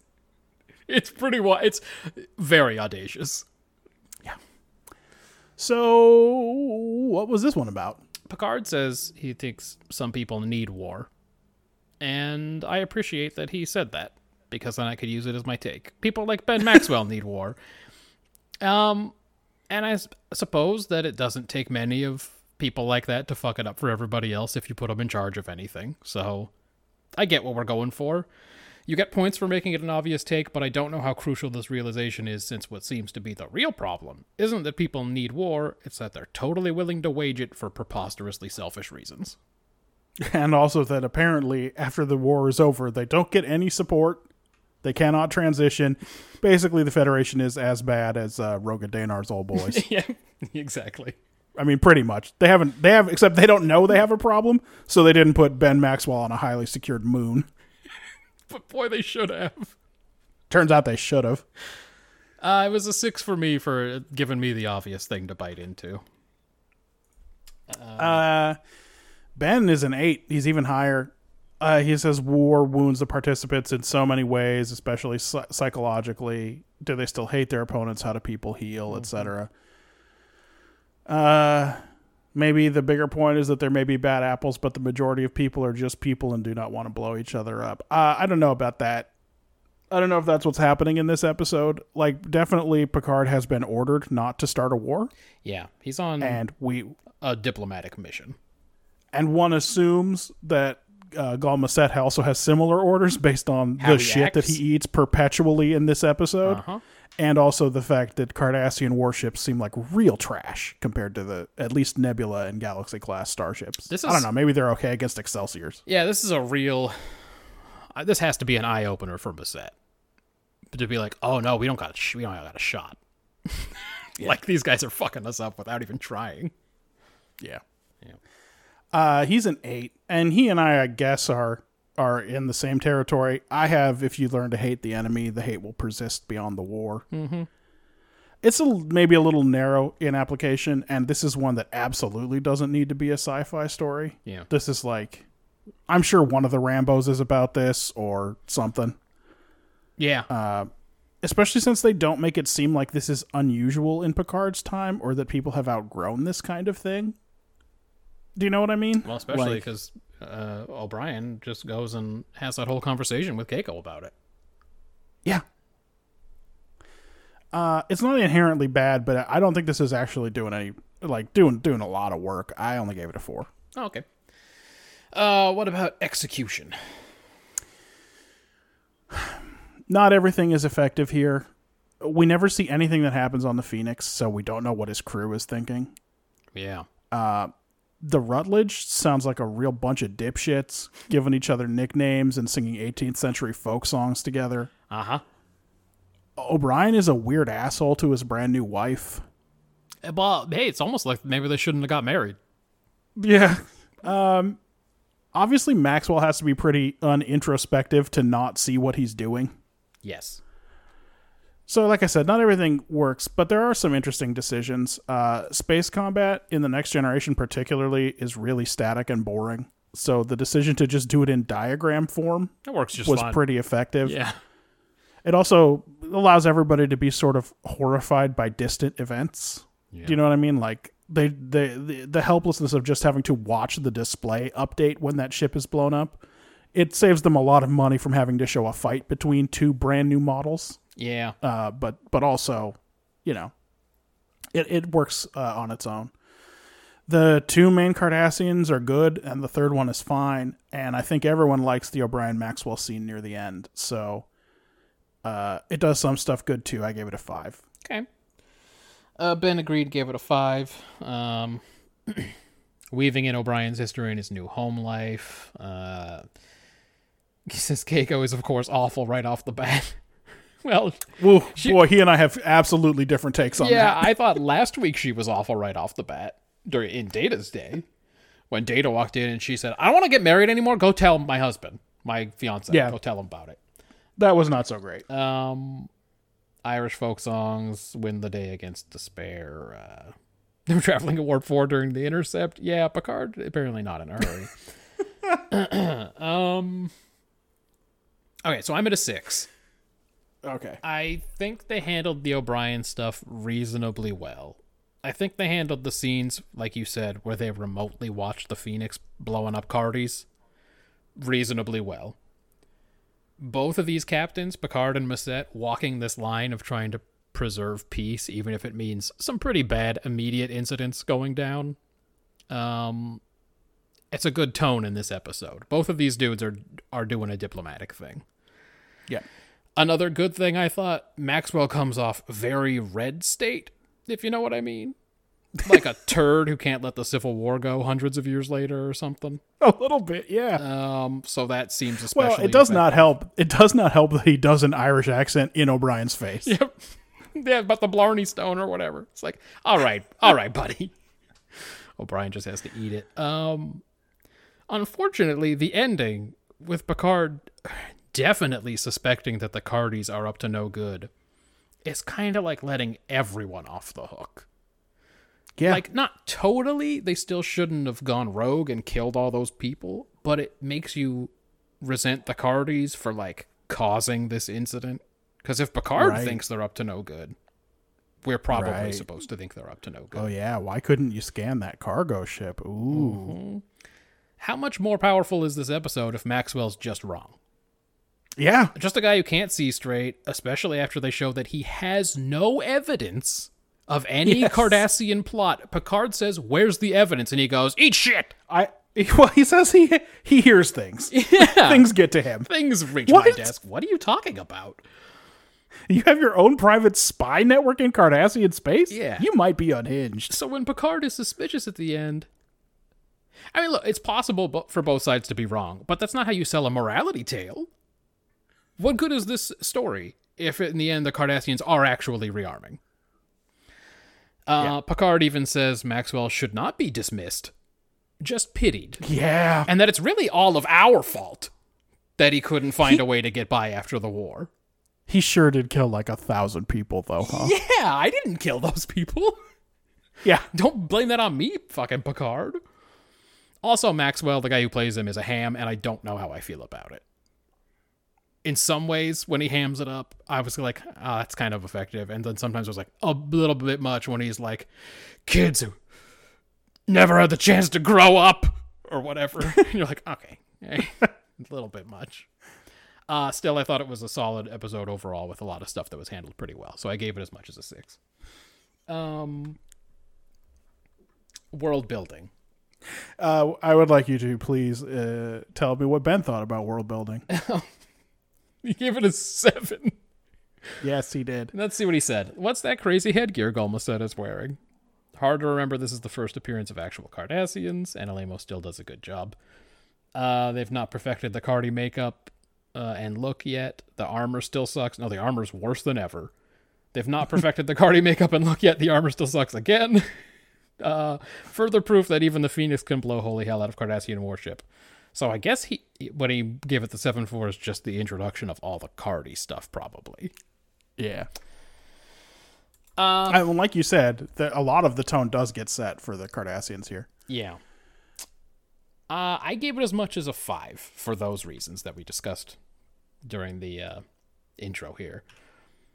A mapping survey near the Cardassia sector, 1 year since that treaty ended that damned war. Picard even fought the Cardis. O'Brien's mom still cooked. She thought the food was more nutritious if you cooked it. So the internet sucks, I guess, even in the future. Yes, even in the future, the internet's bad. Even in this first episode where the Cardassians are introduced, this war makes no sense. Yeah, that's the big problem for me. I know the Enterprise is the flagship, and I know that the Phoenix is based on all the same technology as the Enterprise. Yeah, the fact that it's a Nebula class starship really positions it one level below the Galaxy. So, like, obviously, this is a pretty good ship, Yeah. But like, they take but it's rough what happens here. Enterprise takes some hits, and then they knock this ship, this Maset's ship, out of the fight in about 10 seconds when they decide to start shooting. And then obviously what the Phoenix does all throughout Cardi space. Sector 21505 in Cardassian space. Picard's marching orders are to preserve the peace no matter the cost, possibly because of Borg-related concerns. Oh, yeah, you do wonder if it's, like, not a good time for a war. The guy says we're not ready to get into a shooting war or something like that. Yeah. Ben Maxwell commands the Phoenix. He used to command the Rutledge. That, like you said, was a wild place where everybody just sang old fucking Celtic songs, I guess. I don't know. Some people aren't allowed to sing at all in the 24th century without risking a full mutiny. Yeah. But I guess not on that ship. Well, you can't sing English songs. You can only sing Irish ones. That's right. Gulls and glins and all of that. These wild uniforms that are so loud. O'Brien calls Setlick. Okay. They first describe Setlick 3 as a raid, and O'Brien says sabotage is more like it. Then he describes a raid. Yes, exactly. He does not describe sabotage in any way. I'm not sure why he didn't like Picard calling it one. Because he talks about how they invaded them in the night or whatever. Yeah, That came after a him. a group of Cardassian commandos. Yeah. Attacked in the night. In what way is that sabotage? I was like, that sounds like a raid. Active feed pattern buffers on Cardi ships. Glenn Tall Guy is even cool about that too. He's like, it was a terrible mistake. Yeah. We had bad intel. We were told it was a what does he say? Weapons. I I forget. don't know what he's saying. Prefix code continuity. So I guess, like you said, Star Trek 2. Fun with these ships' weapon ranges. The Quayar system is a strategically sound position for an invasion of the Federation. Maxwell, But you can't do any science there. Makes no sense to do any science. I don't need evidence. Maxwell contends that the admirals back at Starfleet Command are out of touch with what's really going on out in space, but he's an insano. The Cardi vessel is running with a high-energy subspace field, which shields the nature of its defenses. That big sensor pod on the Phoenix causes shield disruptions. I assume Starfleet knows that, and now so do the Cardis. Yeah, no, they definitely do now. If Starfleet doesn't know it, This is why we'll never see that pod again, by the way. if Starfleet doesn't know that fact, then how does O'Brien know it? Is he just coming up with battle plans by himself in the transporter room? Well, the first time we ever see him, he is on the battle bridge. Yeah. And he was Maxwell's tactical officer, and it probably is pretty boring in the That's what I'm transporter saying. room So I most of think the he's time. literally just sitting there at the transporter pad, fucking doing his own little thing, just trying to come up with... Like, a lot of the time, Enterprise is not in transporter range of anything. Yep.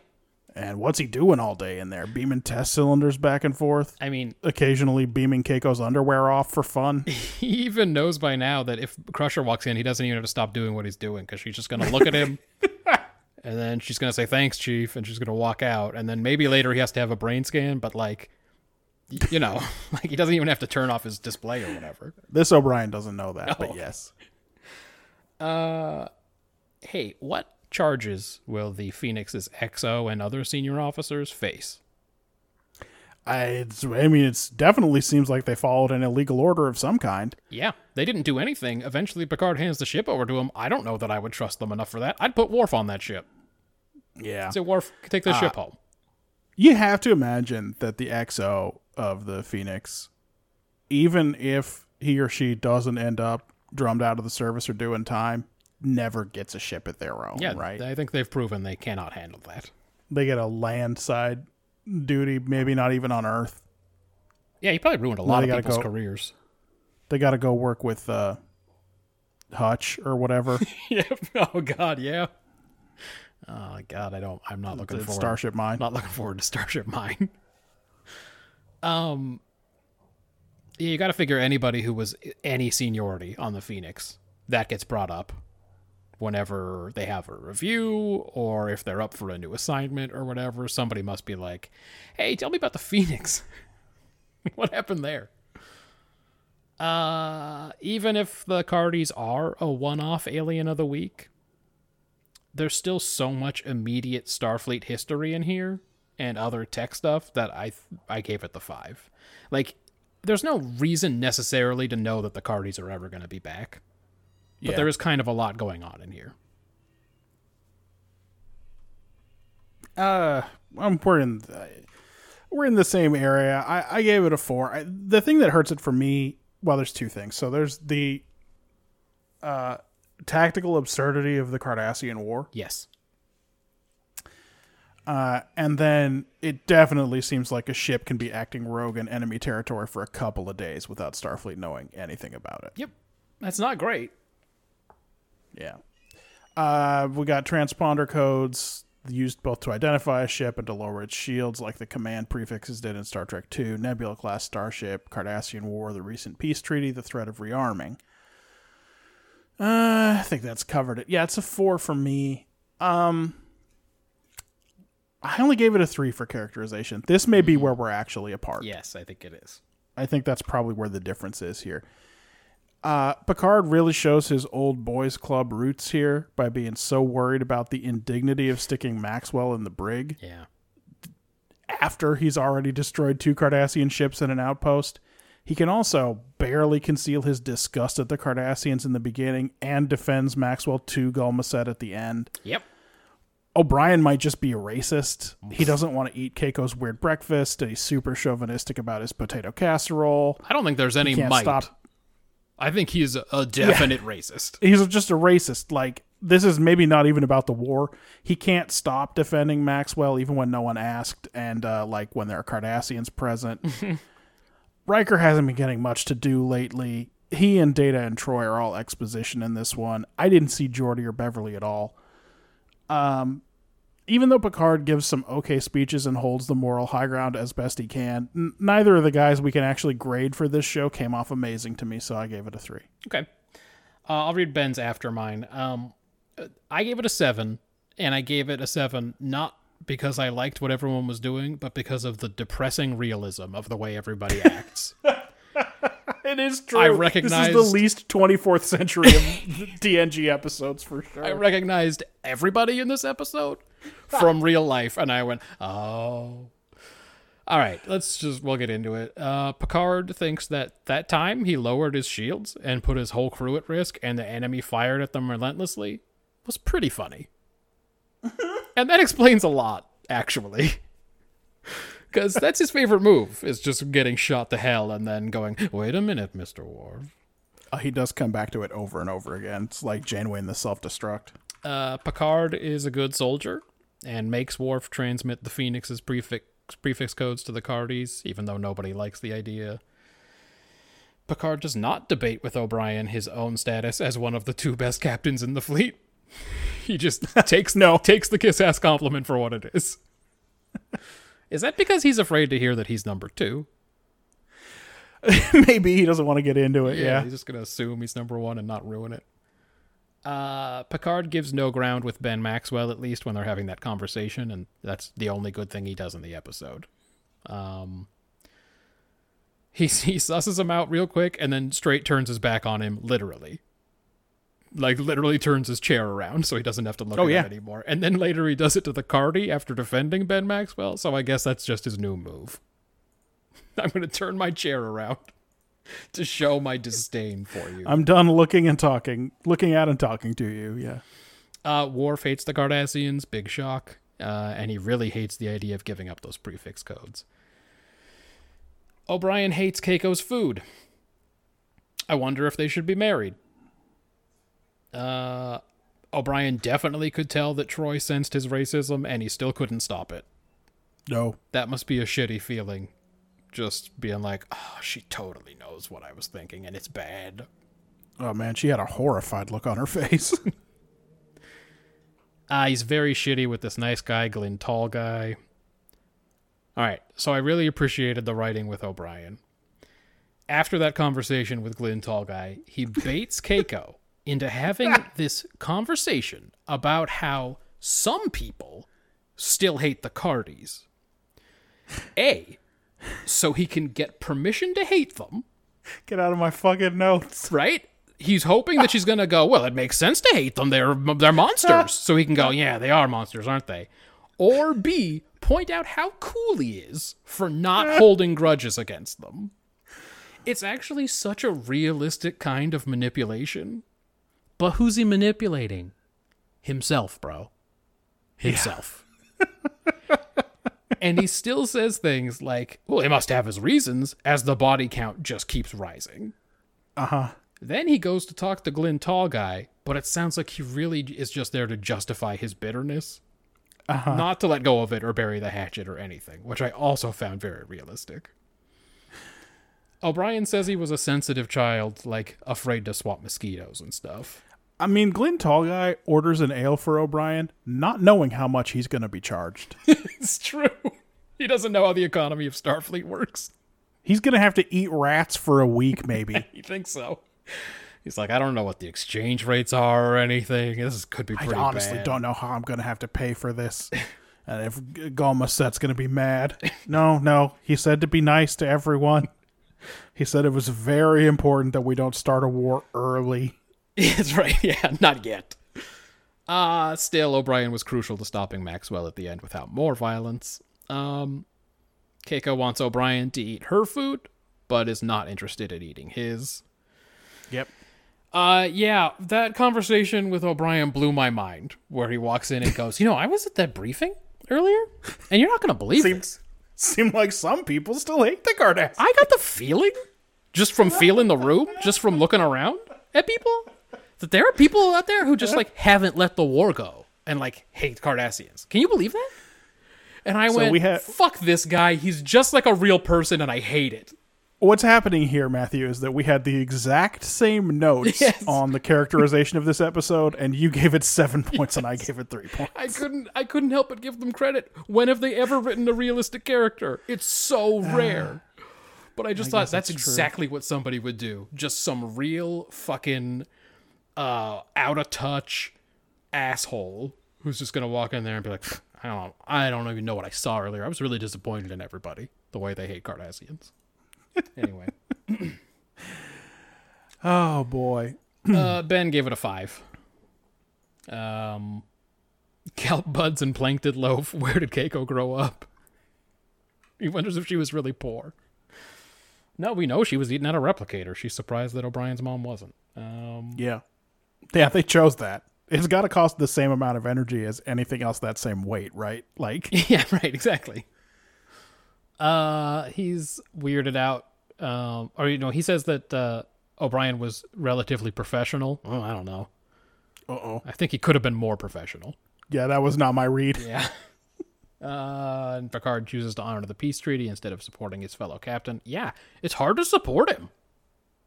He doesn't make a lot of good points. And Picard asks him for evidence, and the guy goes, evidence? That sounds like that's the guys at the Admiralty. That's what they'd ask for. You're not one of them. Evidence of you kissing men. That's right. What's that smell? It smells like someone looking for evidence. It's very bad. Yeah. So, yeah, just a 5 from Ben. Oh boy, I bet you got some quick hitters though, huh? Yep. I am not interested in hearing O'Brien and Keiko's sex words. They shouldn't. Oh yeah, maybe she'll have something special waiting for him later. And then he's got like a mouth half full of food, and he starts to laugh like a monster. Oh, I hated it so much. Glyn Tall Guy gives Glyn Stocky a look like, I think we're gonna get stabbed if we go out tonight. Like, this place isn't cool. This neighborhood that we're in isn't cool. Let's just stay in and order a pizza.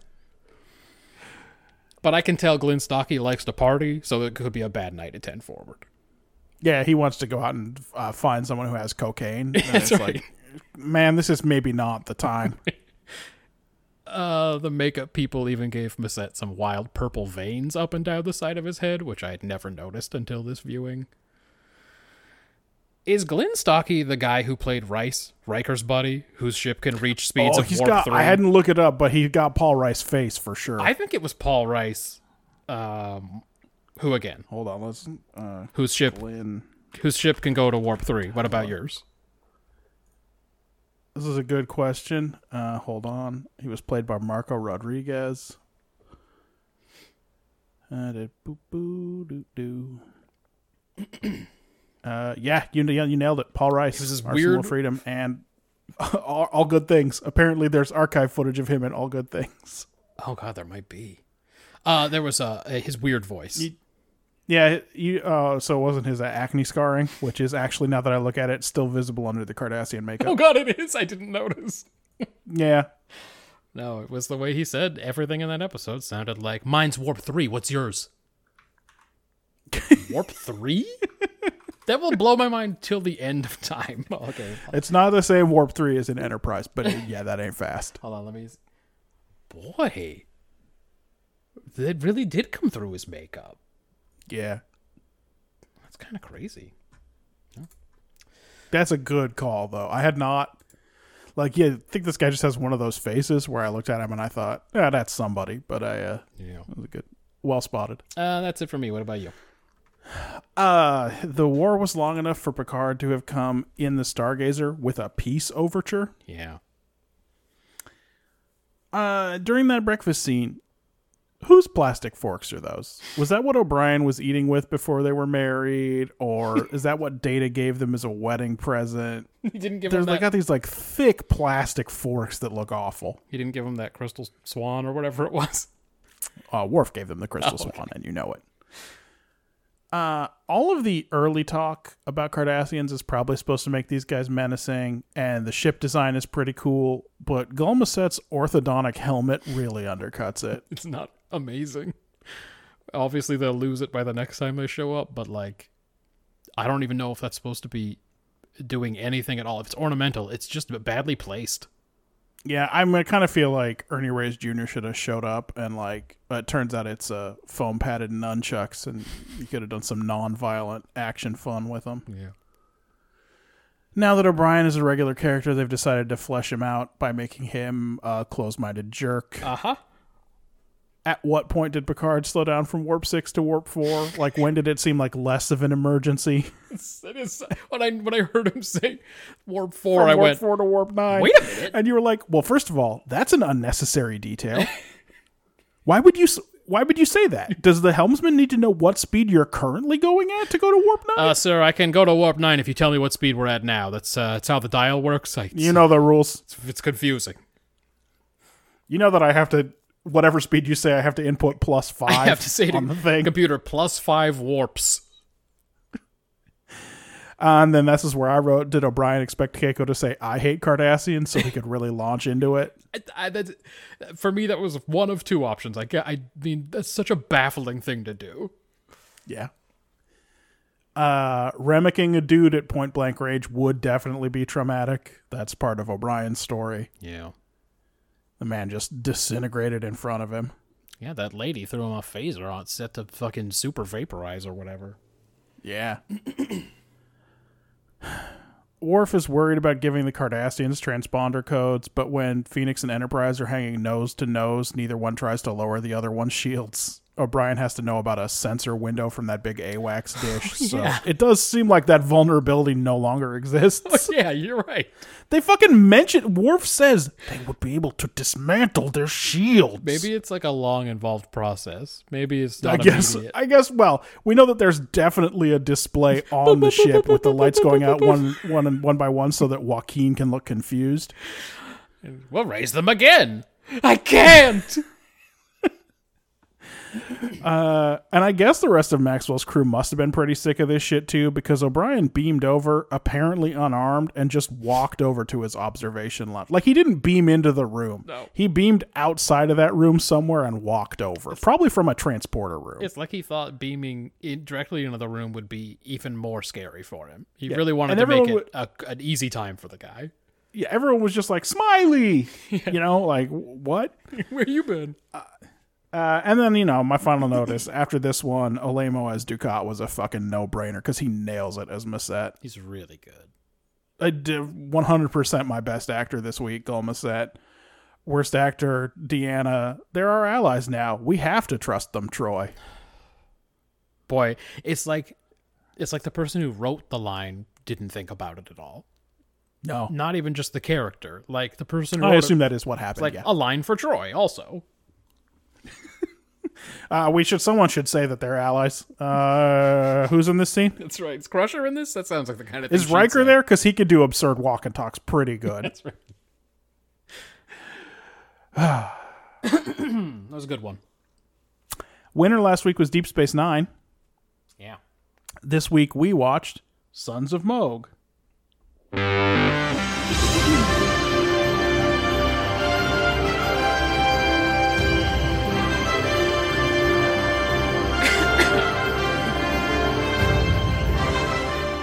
I still love that intro.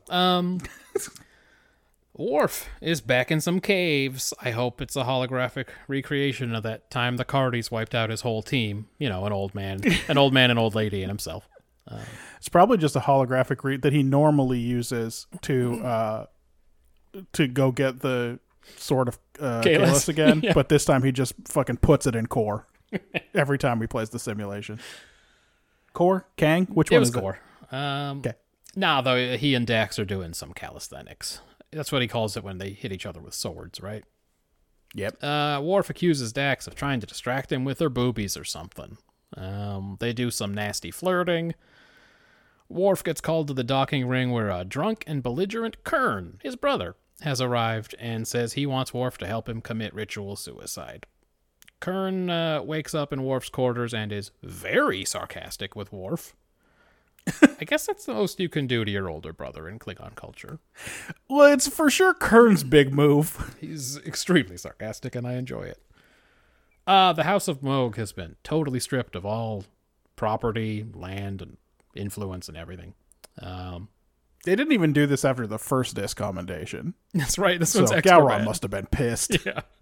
Yeah, but this is all based on when Worf refused to You're join him. double secret discommendated. Kurn is understandably upset because, seriously, we've never seen Worf call home once since he joined DS9 and pissed off Gowron. I'm not sure he ever even bothered to tell Kurn what was coming. Anyway, he's here to die, and this will be his last shred of honor or something, that he's going to do this ritual death that Worf's going to stab him or whatever. Later, Dax complains to Quark that Worf is late for more flirting on the holodeck. And Quark says, no, Worf came by earlier and he asked for some crazy incense, and then he left. Dax is weirded out, and she learns from Odo about Kern's presence, and it dawns on her what's happening. Just then, we see Worf thrust a dagger into Kern's chest area. He's got a weird chest, so I don't really know what's going on. Yeah, he's got a weird zone for sure. Yeah. Like, apparently he's got ridges on either side of his sternum. Yeah, it's his double secret zone. It actually kind of makes the area in between look soft and stabbable, frankly. That's right. I'd aim for that part for sure.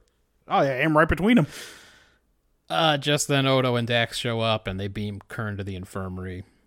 Dax sticks up for Worf in front of Sisko, but Benjamin is not happy. He gets real shouty. Kurn is more disappointed when he wakes up. Like, less angry, just kind of like he's over it. Dax and Worf decide to keep Kurn around as a security officer for Odo. Like, that'll distract him from the terrible dishonor. Go from a seat on the High Council to one of Odo's fucking peons or whatever. Kurn kind of crushes it at his new job, except he keeps trying to get himself killed in the line of duty. Odo calls Worf after Kurn is shot by some slimy freighter guy. Odo has to fire Kurn for not being safe or cool. Kurn once again tells Worf that his life is in his brother's hands. Here I'm going to catch up with the B-plot, because this is where it intersects. O'Brien and Kira are on their way back from fucking somewhere, I didn't write it down, on a runabout. They detect a big ol' energy reading, something explodey, it sounds like. And they investigate, and a Klingon bird of prey decloaks and tells them to fuck off. They're doing military exercises. It's just that they're close to Bajor. Yep. So they do indeed fuck off back to DS9, and they make their report to Sisko, who says, no, take the Defiant and go back out there. So Kira and O'Brien, again, weirded out by the Klingons' behavior near Bajoran space, and another explosion occurs, and this time a cloaked Vorcha-class cruiser decloaks and is badly damaged, and that vessel asks for use of Defiant's medical facilities. They actually tow it back to DS9, and back on the station, they talk it out. They think something exploded near the Klingon ship, and since it couldn't be a torpedo, it must be a cloaked mine. So they're mining the areas around the Bajoran system, I guess, in case they need to isolate the system in War of the Federation or whatever. Since they need info on the mines in order to disarm them, they enlist Worf and Kurn to do a crazy commando mission onto this Klingon cruiser they've towed back. Kurn hates this idea, because it means betraying the Klingons some more. Yeah, his dishonor is now complete. Worf says, too bad, and you gotta go along with it. To save the Empire, he says. Then Worf says the name of the episode. Bashir does a cool makeup job on them, and then they get back into their cool Klingon uniforms. They go to the appropriate place on the Klingon ship, but then a Klingon guy walks in, and Kurn has to blast him when he pulls a knife on Worf. They get the info, they get out of there, and they get an attaboy from Sisko, but Worf is bummed out about how little he understands Klingons. And now he realizes he'll never be able to go back to the Empire. And, by the way, he's still worried about Kurn. So Dax comes up with the monstrous idea It's wild. to pull a McCoy and erase Kurn's ideas about his dad. Worf interrupts Kurn, pointing a disruptor at his own head, and tells him what's up. Wait, we don't see him tell Kurn anything. No, he doesn't. Kurn passes out from drunkenness. Kurn passes out, and then he's in the medical bay. Did he not get a chance to think this over? This is what I've written down. Did Worf just do this thing? Anyway, it's fucking done now. Kurn has no idea about his family. He thinks he's the son of some other old Klingon, one of Worf's 5,000 retainer lords. It's a sad moment for Worf, who now truly has no ties to the House of Moog. And the B-plot finishes off with the Defiant setting off all the mines and the Klingons bailing back to the Empire. That ending was so wild. What was this episode about? Well, Ben says, Sting said it, if you love somebody, set them free. But I suppose the idea of this one is that you can't ultimately belong to two cultures with competing values, that one side must ultimately win out. Like if it's a fundamental difference of values or belief systems or something. Mm-hmm. I don't have any real personal experience on this take, and I guess most people probably don't really feel radically pulled between two very different value systems like this. Sure. But it is a very sci-fi kind of premise, even if the handling, particularly at the end, doesn't feel particularly Star Trek-like. No. Or does it? Or does it because as we've done this project, we found out, oh, they're all monsters. Yeah, it's just a 4 for me because I don't think this one is very widely applicable. Yeah. Because really, there has to be... The thing with Worf isn't just that his instincts have gotten dull, it's that he realizes he can't kill his brother anymore. Like, he no longer can subscribe to that Klingon... Despite the fact that he prefers Klingon beliefs, he can't... he can no longer really feel it. He's lived too long away. Okay, yeah. He's bought into the Federation and so on. And that has to be some pretty strong stuff that I think most people aren't going to encounter. So it's just a 4. Yeah, despite the fact that half an hour earlier he did plunge the knife into his brother.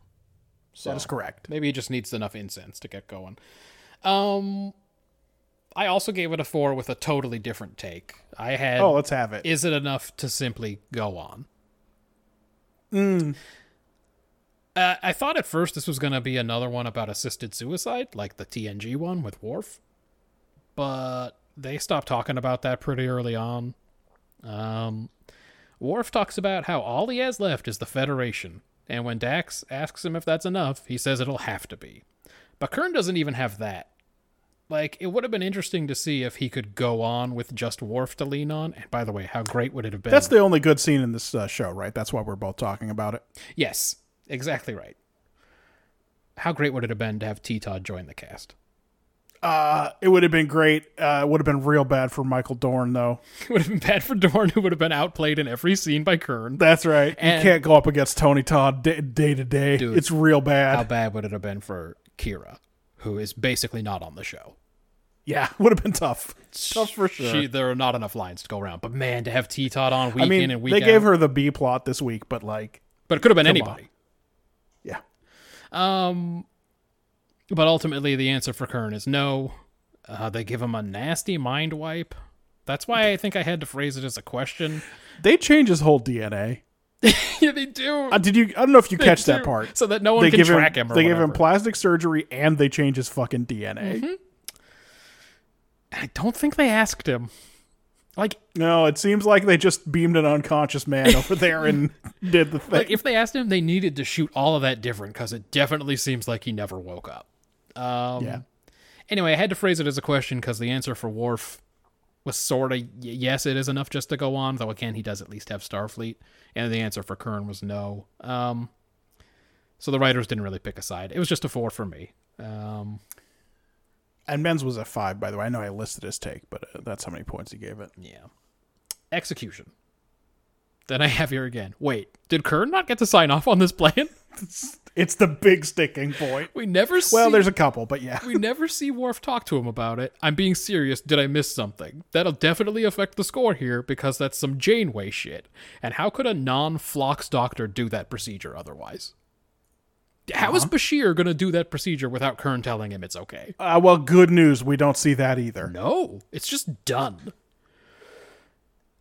Otherwise, it's a sad ending to a pretty blah episode. Like, I was really excited for T-Todd to be here, but like, I think the Cloaked Mine B plot took precious time away from an interesting A plot with a good actor. Oh, is it missing? Is it mismanaged minutes? Yeah, I think it is. I know it gave him a cool commando mission to do later on, like Kern and Worf, but that's not as good as having them in a room talking about stuff. And the thought of Kern being gone from Star Trek is so sad to think about. I know we still have him for TNG, but like, Well, sure. And also, don't forget Rodek. well, I was saying specifically Kern, but yes, I mean, Yeah. we're never going to see Rodek again, are we? Well, if you play Star Trek Online, you will. Oh Jesus, do you really? Voiced by Tony Todd, no less. Do you have to play one of the Klingon characters? Nah, he's in a later arc. All characters get to meet Rodek. That's almost enough to make me go back and play. Overall, I was left affected, but also kind of bummed out. And if we are in agreement that there was not consent from Kern, I mean, I gotta does it seem like there was? I gotta drop this score. If there was consent, I gave it a 5. If there was not consent, I gave it a 2.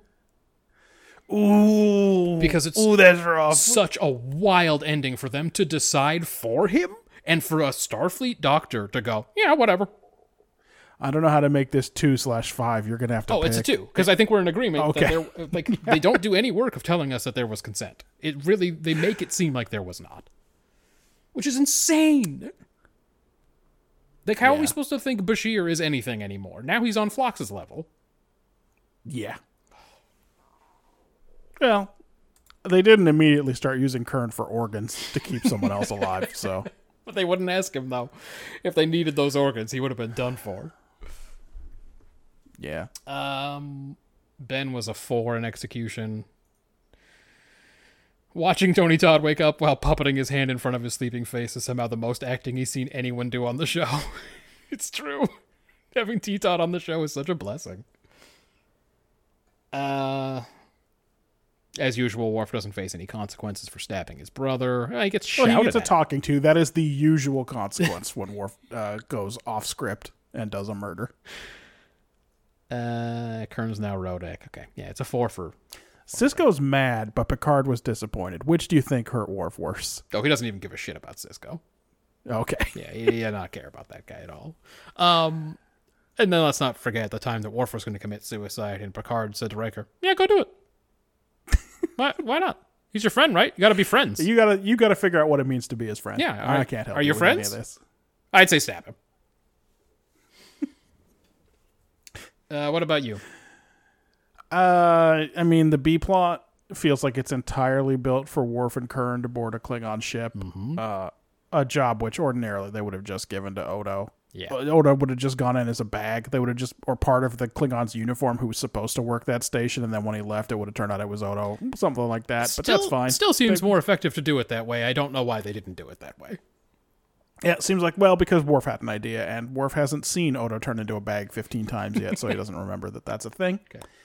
It's also weird how absolutely disinterested Sisko is in participating in either the A plot or the B plot. He just keeps sending Kira out with the ship. It's season 1 Cisco all over again. Yeah. And it's super wild that they didn't show even one scene of Worf convincing Bashir to do a full life reset on an unconscious man. I don't even... It's like they did not want us thinking about it at all. And it absolutely backfired because it was all I could think about. Well, when I'm watching it critically, I never noticed that before. I always just assumed he probably must have agreed to it. But then when they just cut straight from him falling unconscious to him waking up as a new person... It's a lot. Yeah. But Worf is finally starting to get some good scenes on this show. Mm-hmm. Like, when he can talk about his own background and not just, be a vicious animal or just surly and out of place. Yeah. There's some good scenes. They even, the best scene in this show even has Dax in it. Yeah. So- She's getting better too, because I think she now feels like she has something to do. Yeah, so I gave it as much as 5 for execution because I cannot even afford to think about the atrocities that were probably committed, that for all we know were definitely and certainly committed. Yep. Yes. Okay, what about world building? We've got the Moktovor ritual, the destruction of the House of Moog. Also, there's a little hint that maybe their prestige is in some way built on land. Like it's kind of a Klingon feudalism. Mm-hmm. It really seems that way. Yeah, it's always seemed that way just in the general structure of it, and then he specifically talks about how they took their lands away. But now it really is like there are some serfs or at best tenant farmers on this land. Mm-hmm. Yep. When Worf calls his bannermen, probably some of those farmers have to fight. Like it doesn't. I think that's how their society works. That's why the feeling is that everyone's in the military. It's because they feel like anybody can't be called. Yeah. Cloaked minds, memory procedures, altered genomes. Worf believes, and it seems like Kurn believes too, that the Klingons cannot win a war against the Federation. Yeah. Worf and Kurn talk about it. It seems like it's not necessarily what Gowron thinks. But that's sort of an interesting take on the situation. For that and the Klingon feudalism, I'm giving it as much as a 4 in terms of world building. Okay. Let's see what else. Although there definitely are some questions that you have to ask about who's been administering the House of Moog all these years, and like how it could still exist as an entity so powerful that there was talk that the next chancellor of the High Council could come from the House of Moog. And I love the way you put that. Could come from the house. Who's it going to be? There's Kurn. Is it going to not be Worf? Worf? Is it going to be you, Kurn? Yeah. Were you hoping it was going to... Are you mad because it was going to be you, Kurn? Yeah. You're left to make a lot of assumptions. Like, they must have become that powerful again when Worf helped Gowron in the Klingon Civil War that we haven't seen 3 years ago in this project yet. Yes. Like that 2.5, 3 years ago. Because Kurn like it's recent. was not even the House of Moog for his whole life. He was pretending to be someone else.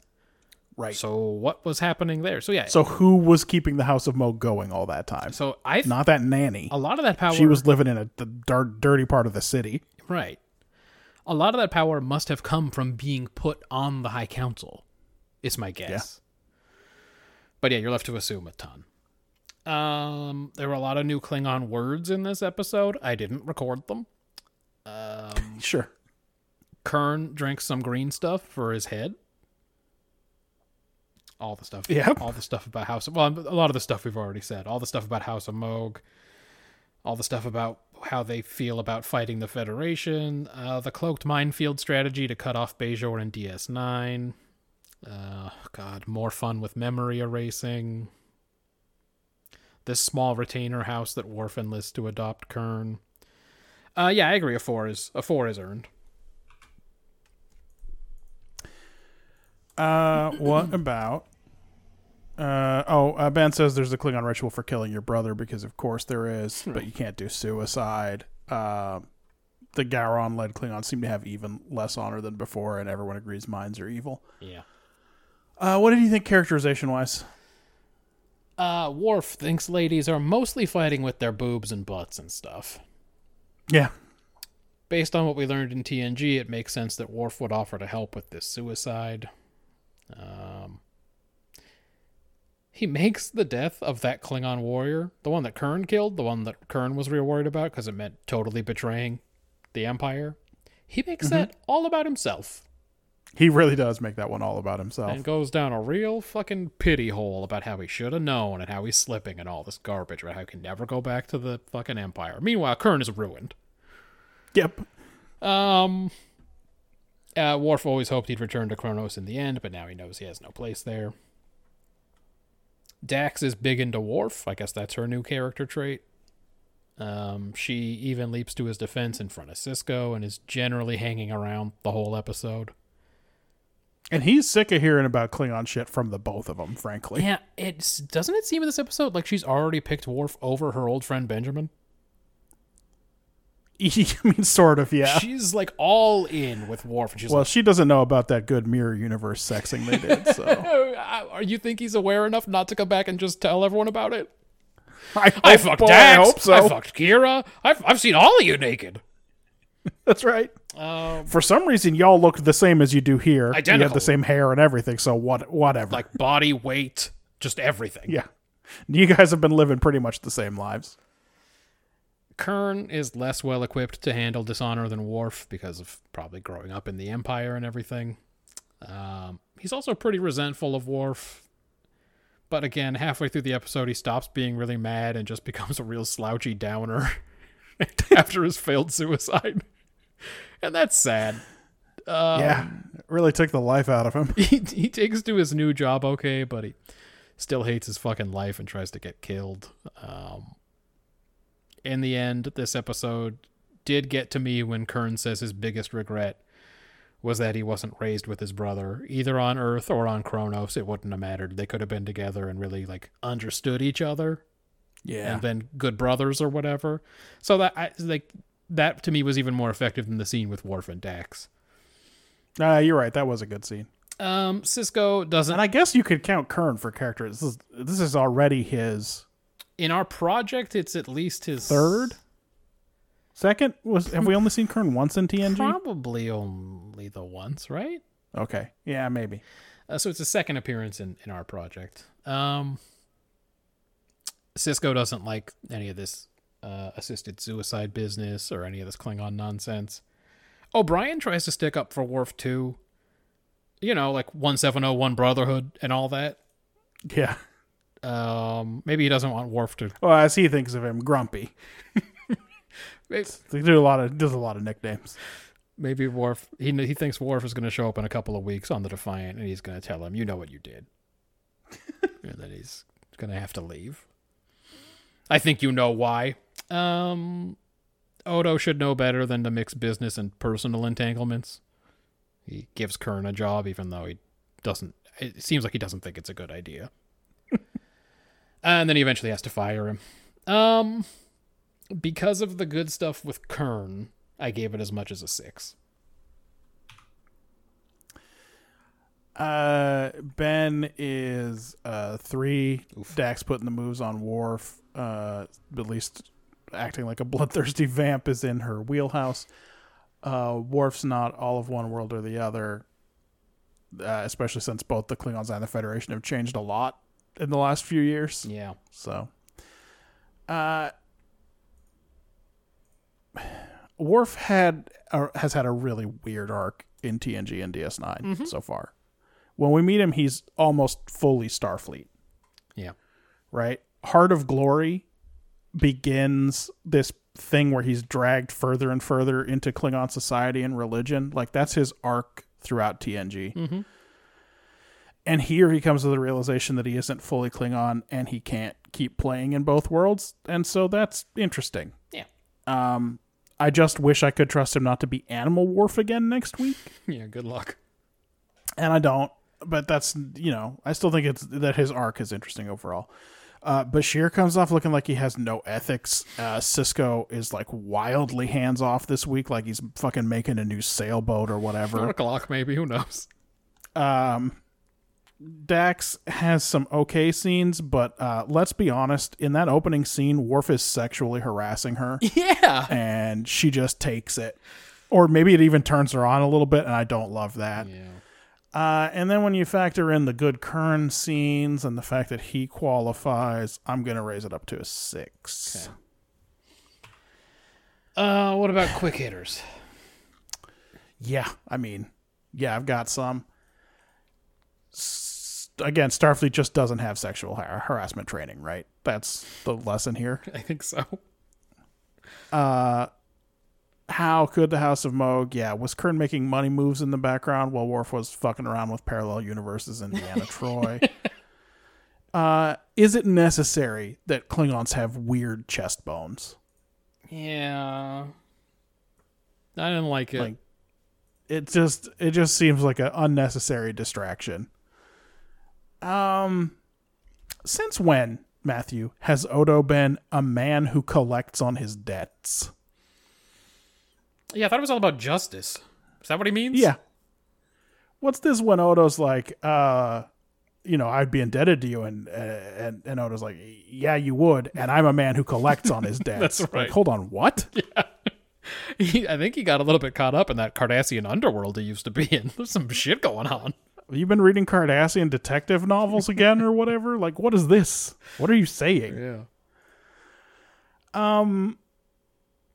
Why would Kern's uniform be uncomfortable? I don't. What's the replicator? Like, did Odo just take him to the fucking storeroom and he's like, all right, you look like a 45 and Maybe. Yeah, but like it's not like the Klingon uniforms look like they're super comfortable. yeah. So I don't. Yeah, that's a weird one. And then, like, I could not quite not think about the medical ethics involved, but mining space is such a wildly stupid idea Yeah. that I have decided to not even think about it. That's right. Like, it is so utterly senseless and impossible an idea. Yeah, we not only mine in this direction, but we also mine sort of infinite the other direction. Yeah. Also, this is outside the Bajoran system, so we are mining, I don't know, 15 square light years. Yeah. Like, it's just impossible. How could they make the entire Klingon economy could not produce enough mines to mine a star system? It's utterly useless as an idea. Unless they literally have never thought about it and they just put them all in a line, not realizing a starship will just fly over or under them. Yeah. I don't know. Yeah. Ugh. Woof. Yep. Do you have any? I give Best Actor to Kern, Worst Actor to Lieutenant Knife Gloves. Kern did a real good job here. I was very charmed by Nagra. That guy seems like a good dad, and I'm into it. Yeah, well, at least he'll have a nice home. Yeah, seems like it. He's going to teach Kern everything he needs to know. At least this 30-year-old dude will have a nice home. Ben's quick hitter. I really think this is a messed up solution. Worf has taken away everything Kern is, which is sort of a fate worse than the death he longed for. Yeah, I mean, kinda. It is a kind of execution, but I guess Cisco is just going to give it a pass. I only had the one extra quick hitter. Does anybody play Klingon better than T-Todd? Nah. The way he spits out all the lines is really good. Even the Klingon words sound really good. I will miss him. I'm glad we get to see him again in TNG. Yeah, that is true. He's not gone, but not forgotten. Yeah. Also, I don't know. There's like 10 Enterprise episodes left. He might appear as a character named Kern. Yeah, if they ever go back to Klingon stuff. Great great grandpa Kern or whatever. Yeah. That's it, man. We did it. I got some scores. You want to know some scores? I'd like to hear them. Worst, last place this week with 18 points. Voyager, Killing Game Part 1. Yo, Voyager. Get it together, man. It's like when a team has already been eliminated from the playoffs and the effort somehow goes down. They were already last place, but now they're just like, oh, who gives a shit? We should do a prediction in what week you think Voyager will be mathematically eliminated.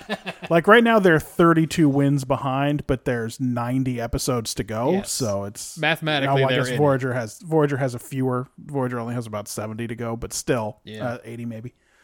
Yeah, so they're still mathematically in it, but yeah, It won't it's be rough for long. them. Again, it's been a while since they won one. They've only won 2 out of 85 weeks. So Third place with a basically average 29 points. The average is technically 30 points, but what are you going to do? yeah, Enterprise, Daedalus. yeah.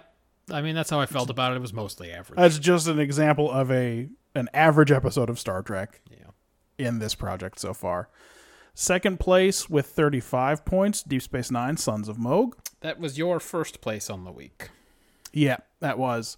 I was 3 points ahead of you on that one, but you were 8 points ahead of me on The Wounded. Yeah. It's And- mostly because of that baffling O'Brien conversation. Yep. It was because I gave it a 3 in characterization and you gave it a 7. That was half of those points right there. Yeah. 40 points. They do win the week. It is the 34th win for TNG, so they're 8 up on Deep Space Nine now. Yeah. And like I said before, 32 up on Voyager. Enterprise is still hanging out with 6 wins. Been a while since they notched one. Yeah. But again, they've won 3 times as many as Voyager. Next time we do this. Yeah, we get some interesting ones for sure. We will be watching Devil's Due. Will it be okay? I already know I'm going to have 3 hours of stuff to talk about, but is it? Yeah. Will it score well? I don't actually know. Everyone get a fucking comfortable chair for sure because a lot of shit happens in this one. This lady shows up at Picard's quarters in a negligee. Yeah, and he's not into it. There's a long procedural arguments about whether a religion should get any credit for actions that you took in its name. Yeah. I'm afraid it's going to have a take and therefore will score a lot of points. We'll have to see. Yeah, we will see. It is a wild one either way. It's definitely not one of the best episodes of TNG to watch, but we'll see. Yeah. Deep Space Nine, Bar Association. I think Rom unionizes against his brother in that one, so That'll probably have a that'll take. be fun. That'll have a take, and I was not excited to see that was coming up. But I wasn't surprised because I know eventually DS9 turns into just alternating Ferengi week, non-Ferengi week, Ferengi week, non-Ferengi week. Yeah, and I don't remember for sure, but like it feels like that would be a good place for Rom's relationship with Lita to start. Oh, Is in this unionization. yeah, that so makes sense. we'll see if that happens. Voyager Killing Game Part 2. This is definitely going to be GIs in a firefight in Voyager's quarters against the Hirogens. So, Without having seen it in many years, feels like a candidate for worst episode. I mean, Like, it's going to be hard to beat the current worst episode, so just, like, hanging around the number is yeah. is an Just accomplishment. allow me to remind you that the current worst episode scored 3 points. Yes, so it may not beat it, but I think it could put up a pretty impressively low score. 3 points is so wildly bad. Waking moments. It's that moon, though, dude. I forgot when I fucking invoked its name earlier that was the all-time worst. That was only in week 80. Oh my god, that feels like so long ago. It feels like a long time ago, but it was literally 5 episodes ago. I gave it 1 point for characterization, and you gave it 2 points for characterization. What a fucking amateur hour that What a was. piece of trash. God. And Enterprise is an episode called Observer Effect. No I clue. don't know what that's about. Yeah, nothing. And then, of course, next week is a Star War.